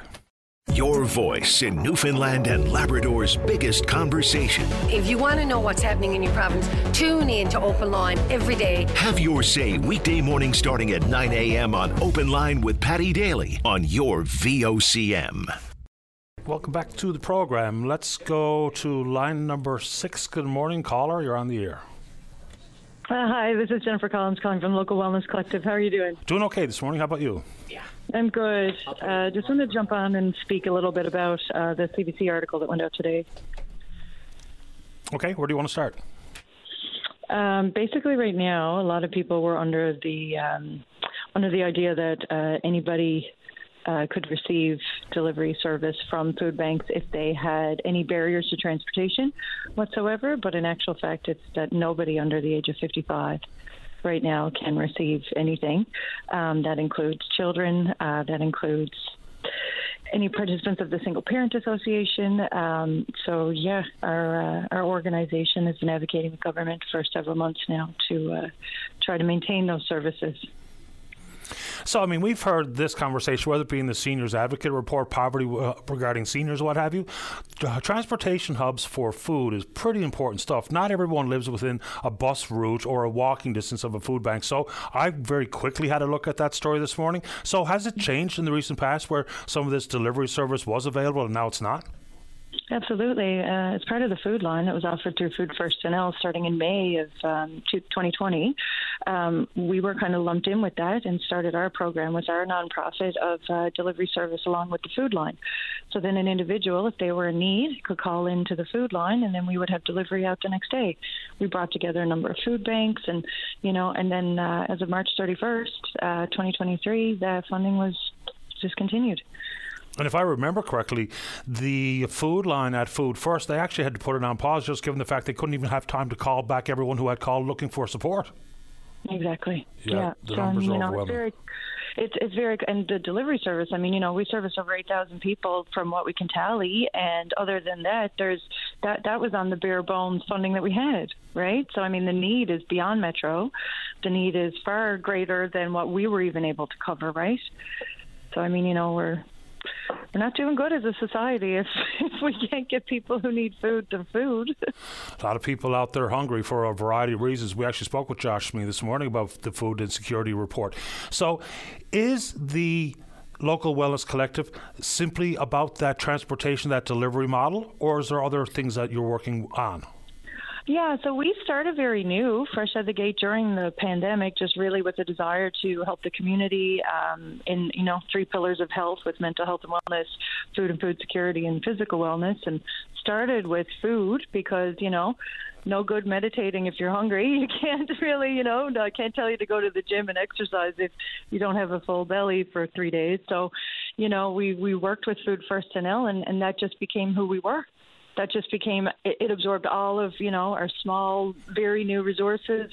And we just worked with Food First and just developed this program that, as far as I know, doesn't exist anywhere else, definitely not in Canada, where individuals can reach out to, whether it be a food bank or a food line or 211 or somewhere, and then have a delivery service provide some transportation within 24 hours. It was a lot, but it took up all of what we did. So we're not funded by anybody right now. We don't have any operational funding, because this was what we did, right?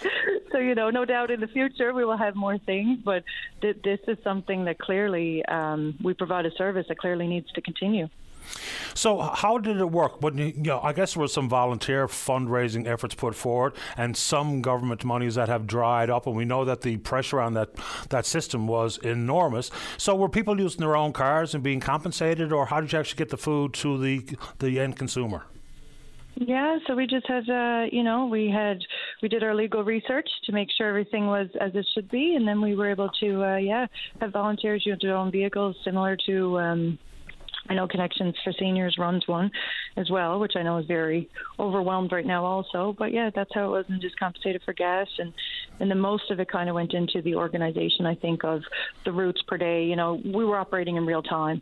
So, there has to be one person as a hub there to kind of organize all that. And if the individual isn't home, if there's issues with, the location, you can't find the house, So it was, we're seeing transportation much greater need in our society now, like Amazon. We're seeing a lot of skip the dishes, all that stuff, right? So, we had just run a very clean program right now that was able to make the delivery within the 24 hours. Yeah, we've seen like Food First expand, and they have the Western Food Hub up and running.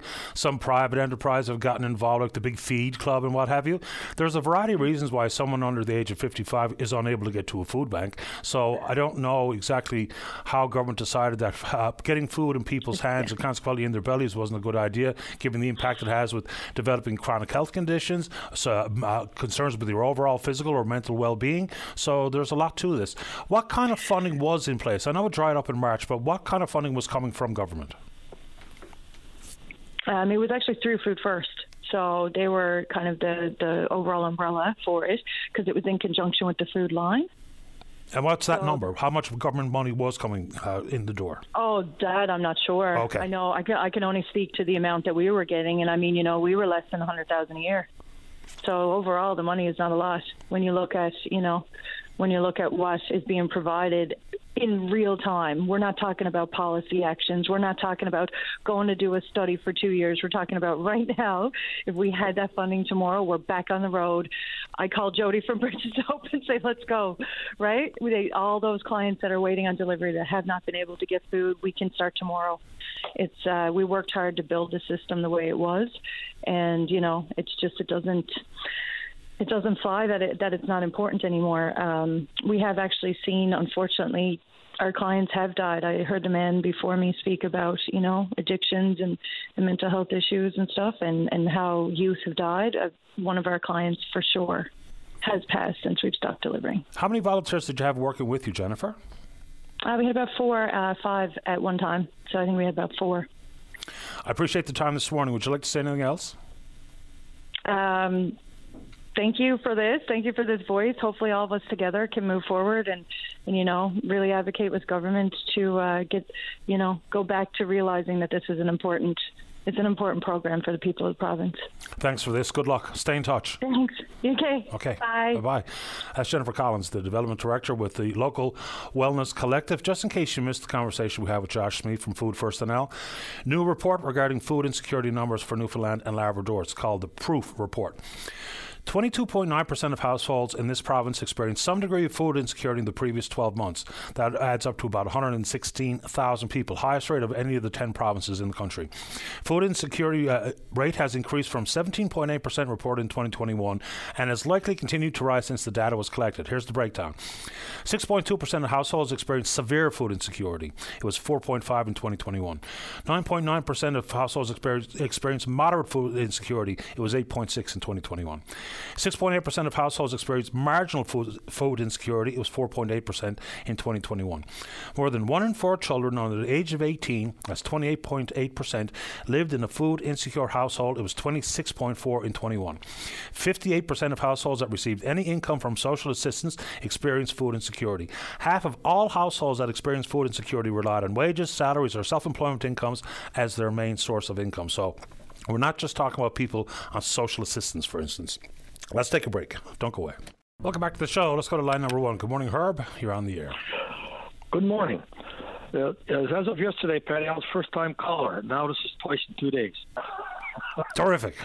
Anyway, listen, I just want to let you know, before I get into anything here, kudos to Salvation Army for being down there last night and feeding these people in Tent City these beautiful meal. And that was a friend of mine was down there, and he said he told me what's going on, and I said, "Well, that's pretty amazing, So that's good." But anyway, I've been through the jigs and reels. I found that they needed a bunch of cots. I tried to get some cots yesterday, all over the place. No go. I tried several building places this morning looking for some plywood and stuff like that, just to go to make them some temporary beds to get them off the ground. You know what I mean? Mm-hmm. So I was no luck there either. I did get some inroads with Minister Pike, Paul Pike's office. I phoned his office and told him what I had in mind for the long-term situation. And his secretary said she's going to check into it, and she's going to give the information and get back to me on what they could come up with. So that's as far as I got to that so far. There's a couple of people on the ground. I think Dave called you back with a contact name and number yesterday about some of the groups and these are just local activists, volunteers, trying to put their heads together to come up with a short-term play here for building what they're calling warm sheds or something. I can't remember the phrase they used. Yeah. But I think that's going to happen. Yeah, I've been in touch with Mark Wilson. Yeah. He's one of them. Yeah. And yes, he said that's going on. That's going to be for temporary, but also I'm looking at the long-term solution as well, right? So we'll see what we can come up with, and if if the wheels move a little faster, we'll get something done here. But I think that temporary housing is coming in, like Mark said, and I mean, if they need help with that, he's got me on his team now as well, that I can be there. Yeah, good on you. Herb, so where are they actually, I should have asked Mark or Robin this one, where are they actually talking about putting these newly constructed units? Well, what's going on, Patty, they're going to be looking for some place that can host them. You know what I mean? I don't think they have a place in mind as of yet, but they've got some feelers out if they can put them, this spot or another spot, wherever. I'm not 100% sure. But Mark would be the guy to talk to on that. Yeah, between Mark and the city, if there's a program underway to do something, then you're going to need the city to be able to react very quickly as well. Exactly. That's what I said to them. They at one time they put me towards Newfoundland housing. I said, that's part of the problem. I don't want to talk to them because if I got to go through them, it's going to take me years to get anything done. So, I said, we got to fast track this. And I put that to the minister's office, and they kind of agreed with that, right? So anyway, I guess I could leave it at that to see what happens. And I'll be in touch with Mark, and if they need my help, then we'll take it from there. Appreciate the time. Stay in touch. Well, thank you very much, Patty. You have a great day. You too, sir. Bye-bye. Thanks. Bye-bye. Okay, let's keep rolling. Say good morning to our friend, veteran, he hates that part, but veteran oil and gas advocate, Rob Strong. Rob, you're on the air. Hey, Patty, good morning to you. Good morning to you as well. So we're not going to talk oil and gas. At least we're not going to start talking about it right off the bat. Yeah, but you and I get talking, we're going to end up talking about oil and gas. But anyway. Inevitable. So I actually read the story in Reuters regarding the proposed 1 year or the possible 1 year delay for the export of green hydrogen via ammonia to Germany.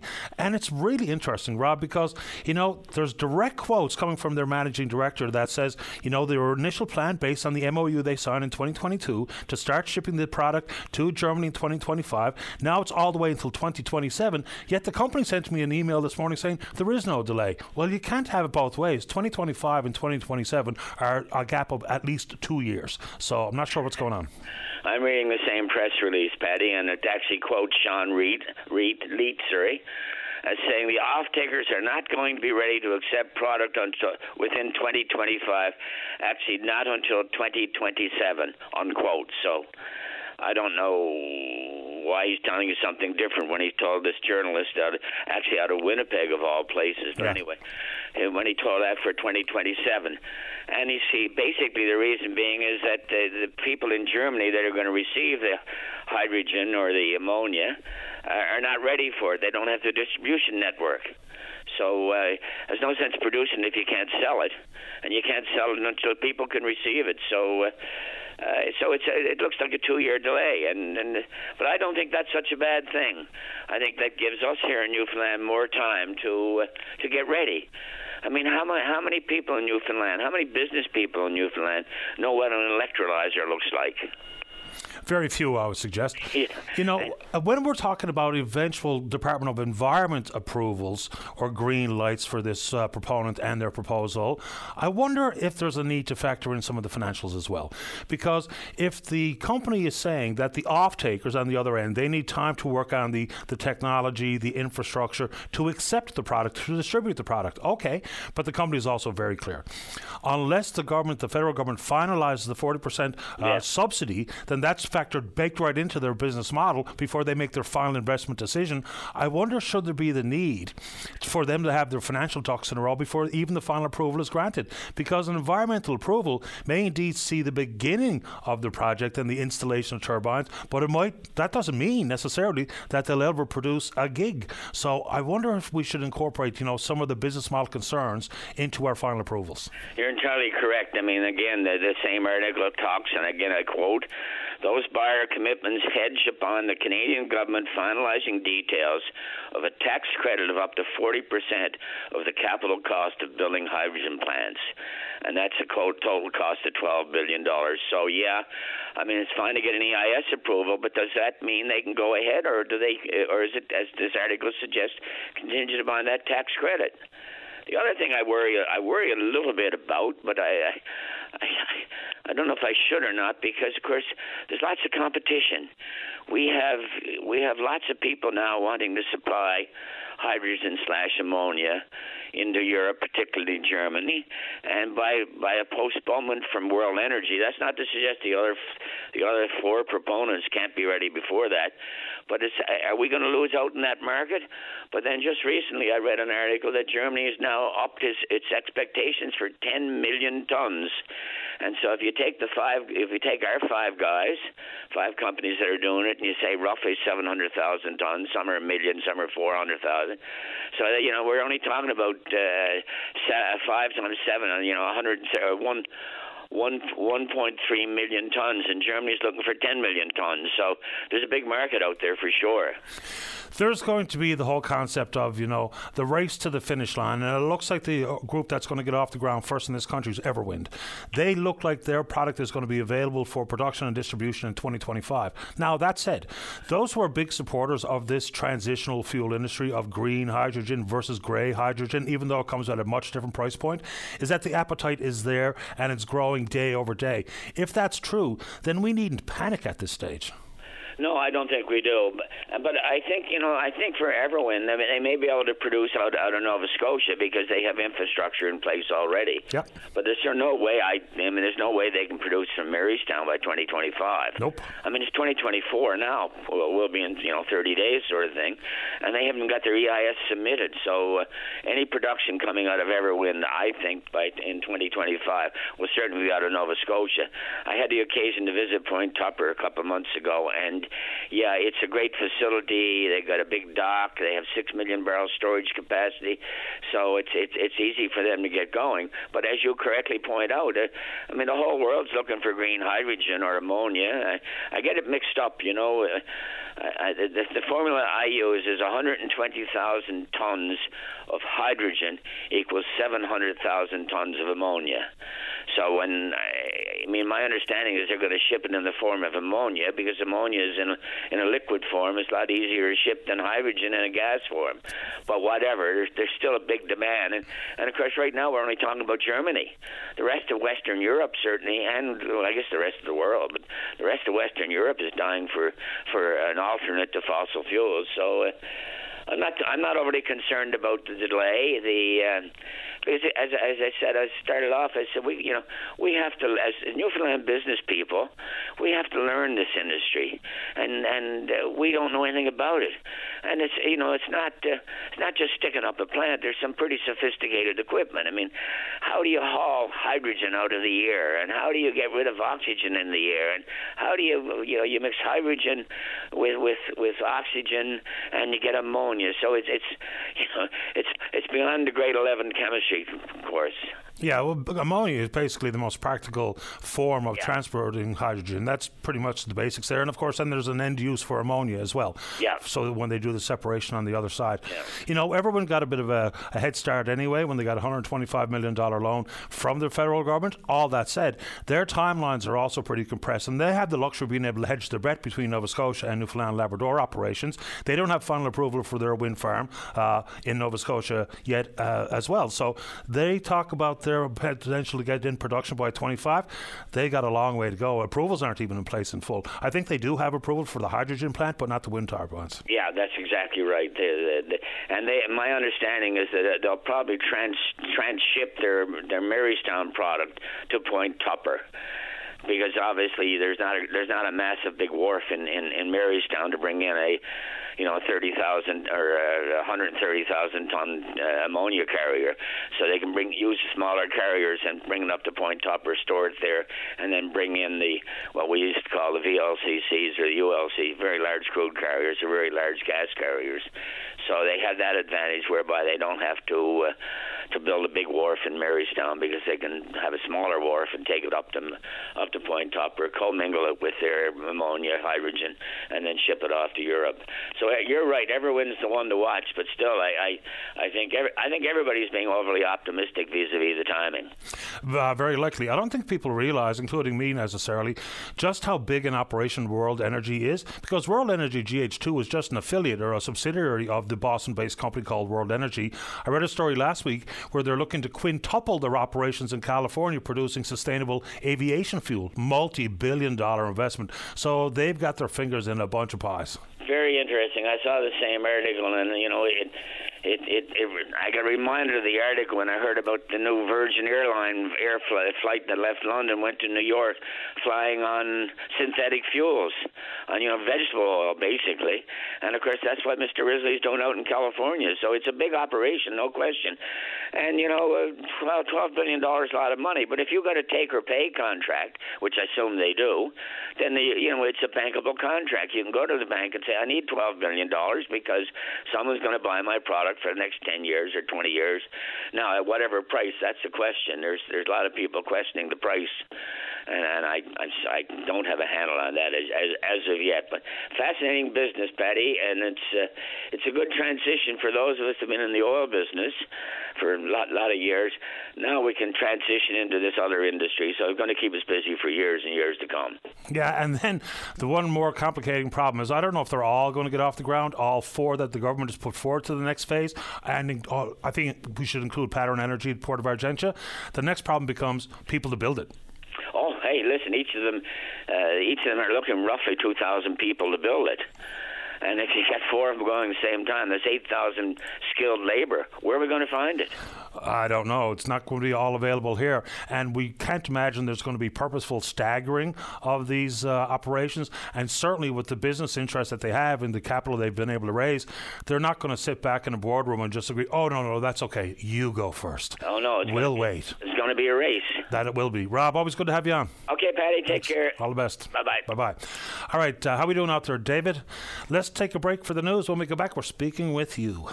Stay informed and have your say on the news of the day with your VOCM. Join Linda Swain weekday afternoons from 4 to 5 p.m. for an hour of talk and discussion with decision makers and listeners like you. News Talk on your VOCM. Welcome back to the program. Let's go to line number one. Good morning, Gerard. You're on the air. How are you doing, Paddy? I'm doing okay. How about you? Good. I'm calling in about that tent city. I was looking at the news last night, and were there a controversy about Danny Breen and the Premier not visiting that tent city? Mm-hmm. Now, Paul Davis made a done the right thing when he come on, and he said they had lots of room down at the gathering place for them people, for as long as they're up there in that tent city. But they had a few rules to follow, 3 rules to follow. Come in, have a shower, respect the people, have a good meal, which nothing but the best, the breakfast, dinner and supper. They're getting served better than a lot of people in their family houses because they're having a struggle. But what they done is tried to make a fool of Danny Breen where he didn't visit him. Now, he locked up the toilets. Yes, the public was using those toilets. And apparently what I hear, some people had no respect for that. The mess that they left on the floor, the ceilings, the walls, the toilets, the state that they left them in. I mean, they could have all went to the gathering place. I don't know why them people are there anyhow, with all the work that's on the go in fish plants. We fish plants and farms and fast food restaurants. I mean, it's only a matter of going to work. Possibly. I mean, some of that. But Gerard, I think it gets a little bit more complicated than that for some of the people there. We have to acknowledge that some of them are just basically unwell, and that really does present a barrier to being able to work. And some of the jobs that you described, look, no doubt about it, if people are able-bodied and able to go to work, they should do exactly that. But some of the jobs that are out there... Paddy, there's a lot of young people there didn't show their face. Young girls, young men, no need of them being there. They could go to work anywhere. Listen, we got people 60 and 70 gets up in the middle of March, freezing cold, 5 o'clock in the morning, comes Staggaford, Whittles Bay, Cape Royal, from St. Shots to St. Vincent's to Bay Roberts, and goes to work, Paddy. They gets off after working 12 hours. They go home, they eat, they shower, they go to bed up 5 o'clock next morning, and they go to work with dignity. I just finished saying that anyone who's able-bodied should go to work. So I don't know why you're yelling at me. So yes. Well then, Paddy, listen, I'm not yelling at you, no, but Paddy, there's work out there. I mean, I go into lots of businesses, and there's all kinds of handicapped people that go to work. Handicapped people.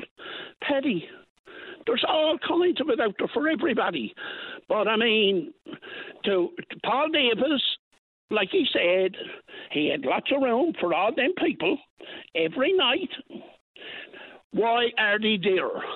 Now, the people are bringing them all kinds of stuff. Why don't they invite them into their home and give them a shower and clean clothes and let them sleep for the night? But why are they playing up to the media? All these people that are going there, helping those people, invite them into their house. Now, the union brought the porta potties. That's fine. Maybe the union will probably build 4 or 5 new houses in Canmatiers and put 3 or 4 of each of them in a new house. What's wrong with that? I'll leave that up to individuals. We didn't get a house. We had to work for our house, and I'm sure you did. I did. I'm sure you did. Did you work on any fishing boats up in St. Joseph's or the Plank? Out in Riverhead. Riverhead. Did you ever work on the fish plant? I worked on the boat one summer. Yeah, well then, Gary Daly or Andrew showed you how to work. No, Leonard. There you go. Yeah, Leonard. There you go, buddy. That's why you know how to work today. I mean, I haven't had an unemployment check in my life. Let's just add this in, because this is also the reality. Is gone are the days where Mom or dad could stay home while the other one went to work, and you could afford a car and you could afford a home, and things were just a little bit more manageable. Now, the average cost to rent in the city of St. John's for a two-bedroom apartment is almost $1,200. So you talk about $1,200, break that down to what a minimum wage job pays, and even if you are able-bodied, and I agree with you, people should go to work if they're able to go to work, but many of the jobs that they'd be able to actually get pay that kind of wage, and consequently, even working can't get you a place to live. So we've got a changing world. The world has changed. I see people going to work the food line, and they with 3 children in school, and they can't do it. They're not getting no handouts. I don't know who gets what. We got all kinds of people here, father and mother working, 3 children in school. A lot of expense there, Paddy. And when they come home at the end of the day, they say, are we going to get $100 for the groceries, or are we going to pay the light bill? I mean, they're not getting no handout. No, Paddy. There's all kinds of work out their way. Hey, you don't need to tell me. I haven't been without a job since I was a teenager. Anyway, no, Gerard, I haven't either. I appreciate the time. Hope you're doing well. Anyhow, Paddy, thank you very much. Take good care. Take care. All right, bye-bye. Look, there is no argument against people who can work, should work. I absolutely 100% agree with that. The issue that we're trying to deal with at this moment in time is whether or not, like, just say you got a minimum wage job. Let me just break out my calculator and do a little bit of basic work here, because it used to be a very different world. One of the two parents could go to work, one would stay home and raise the kids, and at the exact same time they'd be able to afford a car and a home. Those days are gone, and they've been gone for a long time. Let's say $15 times if you get to work 40 hours a week. And so that's $600 times 4. That's bringing in $2,400. The ability to stretch $2,400 to actually not be in some need of any additional supports is kind of outrageous, because that $2,400, you pay taxes on it. You bring home what? $1,700. $1,700, you got maybe $400 or $500 left after you pay only your rent. So I'm not saying people shouldn't work, because I think they should. I've worked all my life. My boys have worked since they were in their mid-teens. So there's no argument against that. The problem is the affordability issue is really, really unmanageable, regardless of whether or not you're willing to work. Many of the jobs many people would be qualified for are absolutely entry level, and you've heard me say this countless times. Minimum wage is intended to be not a living wage, but an entry level wage, and the opportunity to move up the ranks and move up the pay scale wherever you take on these jobs. Now, it can take a good long spell to move off the minimum wage to the next ladder, the next rung on the ladder, but I think we've kind of conflated the good old days with what's actually happening in the world today. Just think about how many families, unless you've got someone who's way up in the 1%er ranks and makes, the $250,000 a year, how many families are absolutely forced to have both parents or both caregivers working full-time, just in an effort to pay the bills? Forget the luxuries of life. So there's a lot of things that have changed here, and changed dramatically in the last 30, 40 years. Let's take a break. Don't go away. Welcome back to the show. Let's go to line number 1. Dan, you're on the air. Hey, Pat, how are you, big dog? Doing How's okay. it going, buddy? I'm doing all right. How about you? That's good, buddy. Oh, how are you, boy? I'm a young fella from Ganner, boy, and I seen on there they had their Santa Claus parade there the weekend, and I seen there on Facebook boys smoking pot out like right by the youngsters and that. Like I think it's shocking, boy. I think it's horrible. As a young fella, I like pot more than the next fella. You know what I mean? But getting on like that with youngsters around and that is shocking, boy. It's shocking. It's shameful, and that it should be more regulations and that with it for that stuff like that. Shouldn't happen. You know what I'm trying to say there, Pat, boy? I do understand what you're saying, and technically, by the way the law is written, you're not even supposed to be allowed to do that. So, boy, you know, a little bit of respect probably goes a very long way here. But now, all of that said, it's hard to go anywhere where there's a bunch of people congregating without smelling weed these days. It's amazing. Yes, sir. I understand that too. Like, but to do that with something that's primarily targeted to youngsters, like, that's gall, buddy. That's gall. That's shocking. That is, I understand it's like if you're downtown or something like that, or, boys at a party or even basketball game. I remember one time me and my wife went to the Rogues game there last winter and had front row seats. And anyhow, sat down, and my God almighty, like a punch in the mouth. That was smelling the pot and that. And it wasn't only after the boys, it was on the youngsters too. And that's enough to break your heart, man, to have a poor little youngster sit next to you stink like that. My God almighty, boy. Yeah, well, I think when people heard that the government was legalizing marijuana products, that they actually thought it was a legitimate free-for-all. I mean, it is not that complicated, it's not that uncommon to be parked at a red light or something and smell it too. So you're not allowed to smoke and drive. You're not supposed to be smoking it in public areas like at the downtown Santa Claus Parade. No. Those things are not really what's part of the law here. So people, of course, they're just going to do whatever suits them as opposed to how it might impact or affect anybody else. And fair point. Smoking it around the kids congregated to have a look at Santa and the big stick. That's horrible. That's shocking. That's enough to break your heart, old buddy. And smoking and driving, boys, like I said, I'm not a demographic of boys that villainizes pot, right? I'm the demographic of boys that they're targeting these ads too. You know what I mean? And all this stuff, right? And to be in the vehicle or even hearing boys saying, "Oh yeah, I would never drink and drive, but I'm after driving after smoking pot," it's really apples to apples at that point, old buddy. You know what I mean? It's not good. It shouldn't happen to begin with. You should not be on the road. Shouldn't be around youngsters and that. And it just breaks my heart, Patty boy, to be honest with you, to be hearing tell that poor youngsters is there waiting for Santa Claus to come and ask them, "What's that smell? What's that smell?" It's shocking. Yeah, and there's no end in sight either. I appreciate the time this morning. Anything else you want to say, Dan? No, that's everything, big dog. I appreciate your time too. I appreciate yours. You and Claudette, I love you. Thanks so much. Right on. Thanks, buddy. We appreciate it. On, buddy. Okay, bye-bye. All right. So just to pick up on Gerard's conversation, look, there's no general argument opposed to the concept of if you're able to work, to go to work. I mean, for sure. Understood.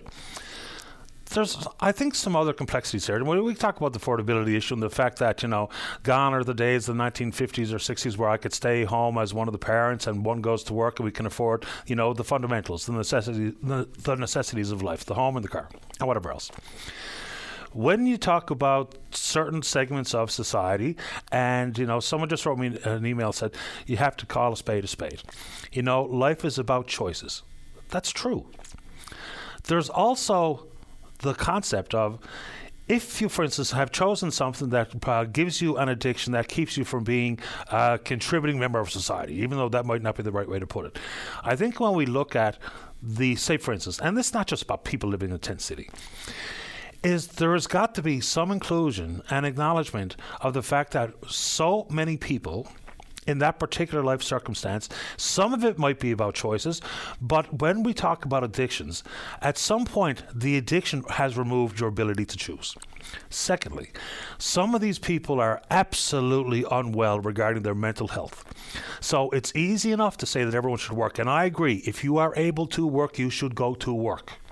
It's certainly something that was ingrained in me and in my children and most every family that I know.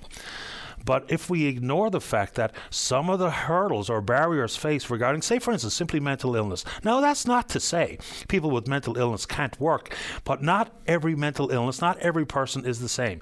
If you meet someone on the spectrum, you've met exactly one person on the spectrum. If you've met someone with an addiction, that's exactly you've met one person with an addiction. Some people are built differently physiologically and have different support structures in place to try to combat, to battle and overcome some of these concerns that absolutely allows them to go to work. So the argument, if we're looking at it 100,000 feet above sea level, if it's as fundamental as if you are an adult and you're able to get up off your duff and go to work, that just doesn't really encapsulate every single different part that's working. Now, and you've heard me as regular listeners to the program say this millions of times. What we do is we talk about things after the fact. We're now trying to deal with an issue or a crisis that has been growing right in front of us. This is not new. The conversation is not new. The issue and the concerns regarding housing are not new. But what we don't do is do enough to get people where they are and to help them with whatever ails them and to help give them better access to mental health services, short-term, medium-term, long-term. We have done a poor job in this province with attending to people's addictions and some of the work that can be done on the educational awareness front to try to reduce the number of people who are, it's one thing to be smoking pot, quite another to be on meth. So we don't really do enough until it's not too late, but it's at the end of the game. People have already found themselves in the death spiral of addictions, have already found themselves with the lack of support and mental health, and consequently it's deteriorated to the point where it's a long, difficult, tricky road back. And then it's the concept of wanting help and needing help versus forcing help on people. So I'm not making excuses for anyone because I don't know anybody down there. I don't know what their life choices have been. I have no earthly idea. But I don't think it's as fundamental as if you just pull up your bootstraps and go to work and all of a sudden we think everything's settled. I'm not so sure it's as easy as that. And then we talk about the numbers of people on social assistance. The number in the province is about 22,000. Are some of those 22,000 abusing it? 100%. There are people that are abusing that system. So there's a lot to these conversations, and your opinion is welcomed on the show, Twitter, email, or otherwise. All right, we will indeed pick up this conversation again tomorrow morning right here on VOCM and Big Land FM's Open Line. On behalf of the producer, David Williams, I'm your host, Paddy Daly. Have yourself a safe, fun, happy day. We'll talk in the morning. Bye-bye.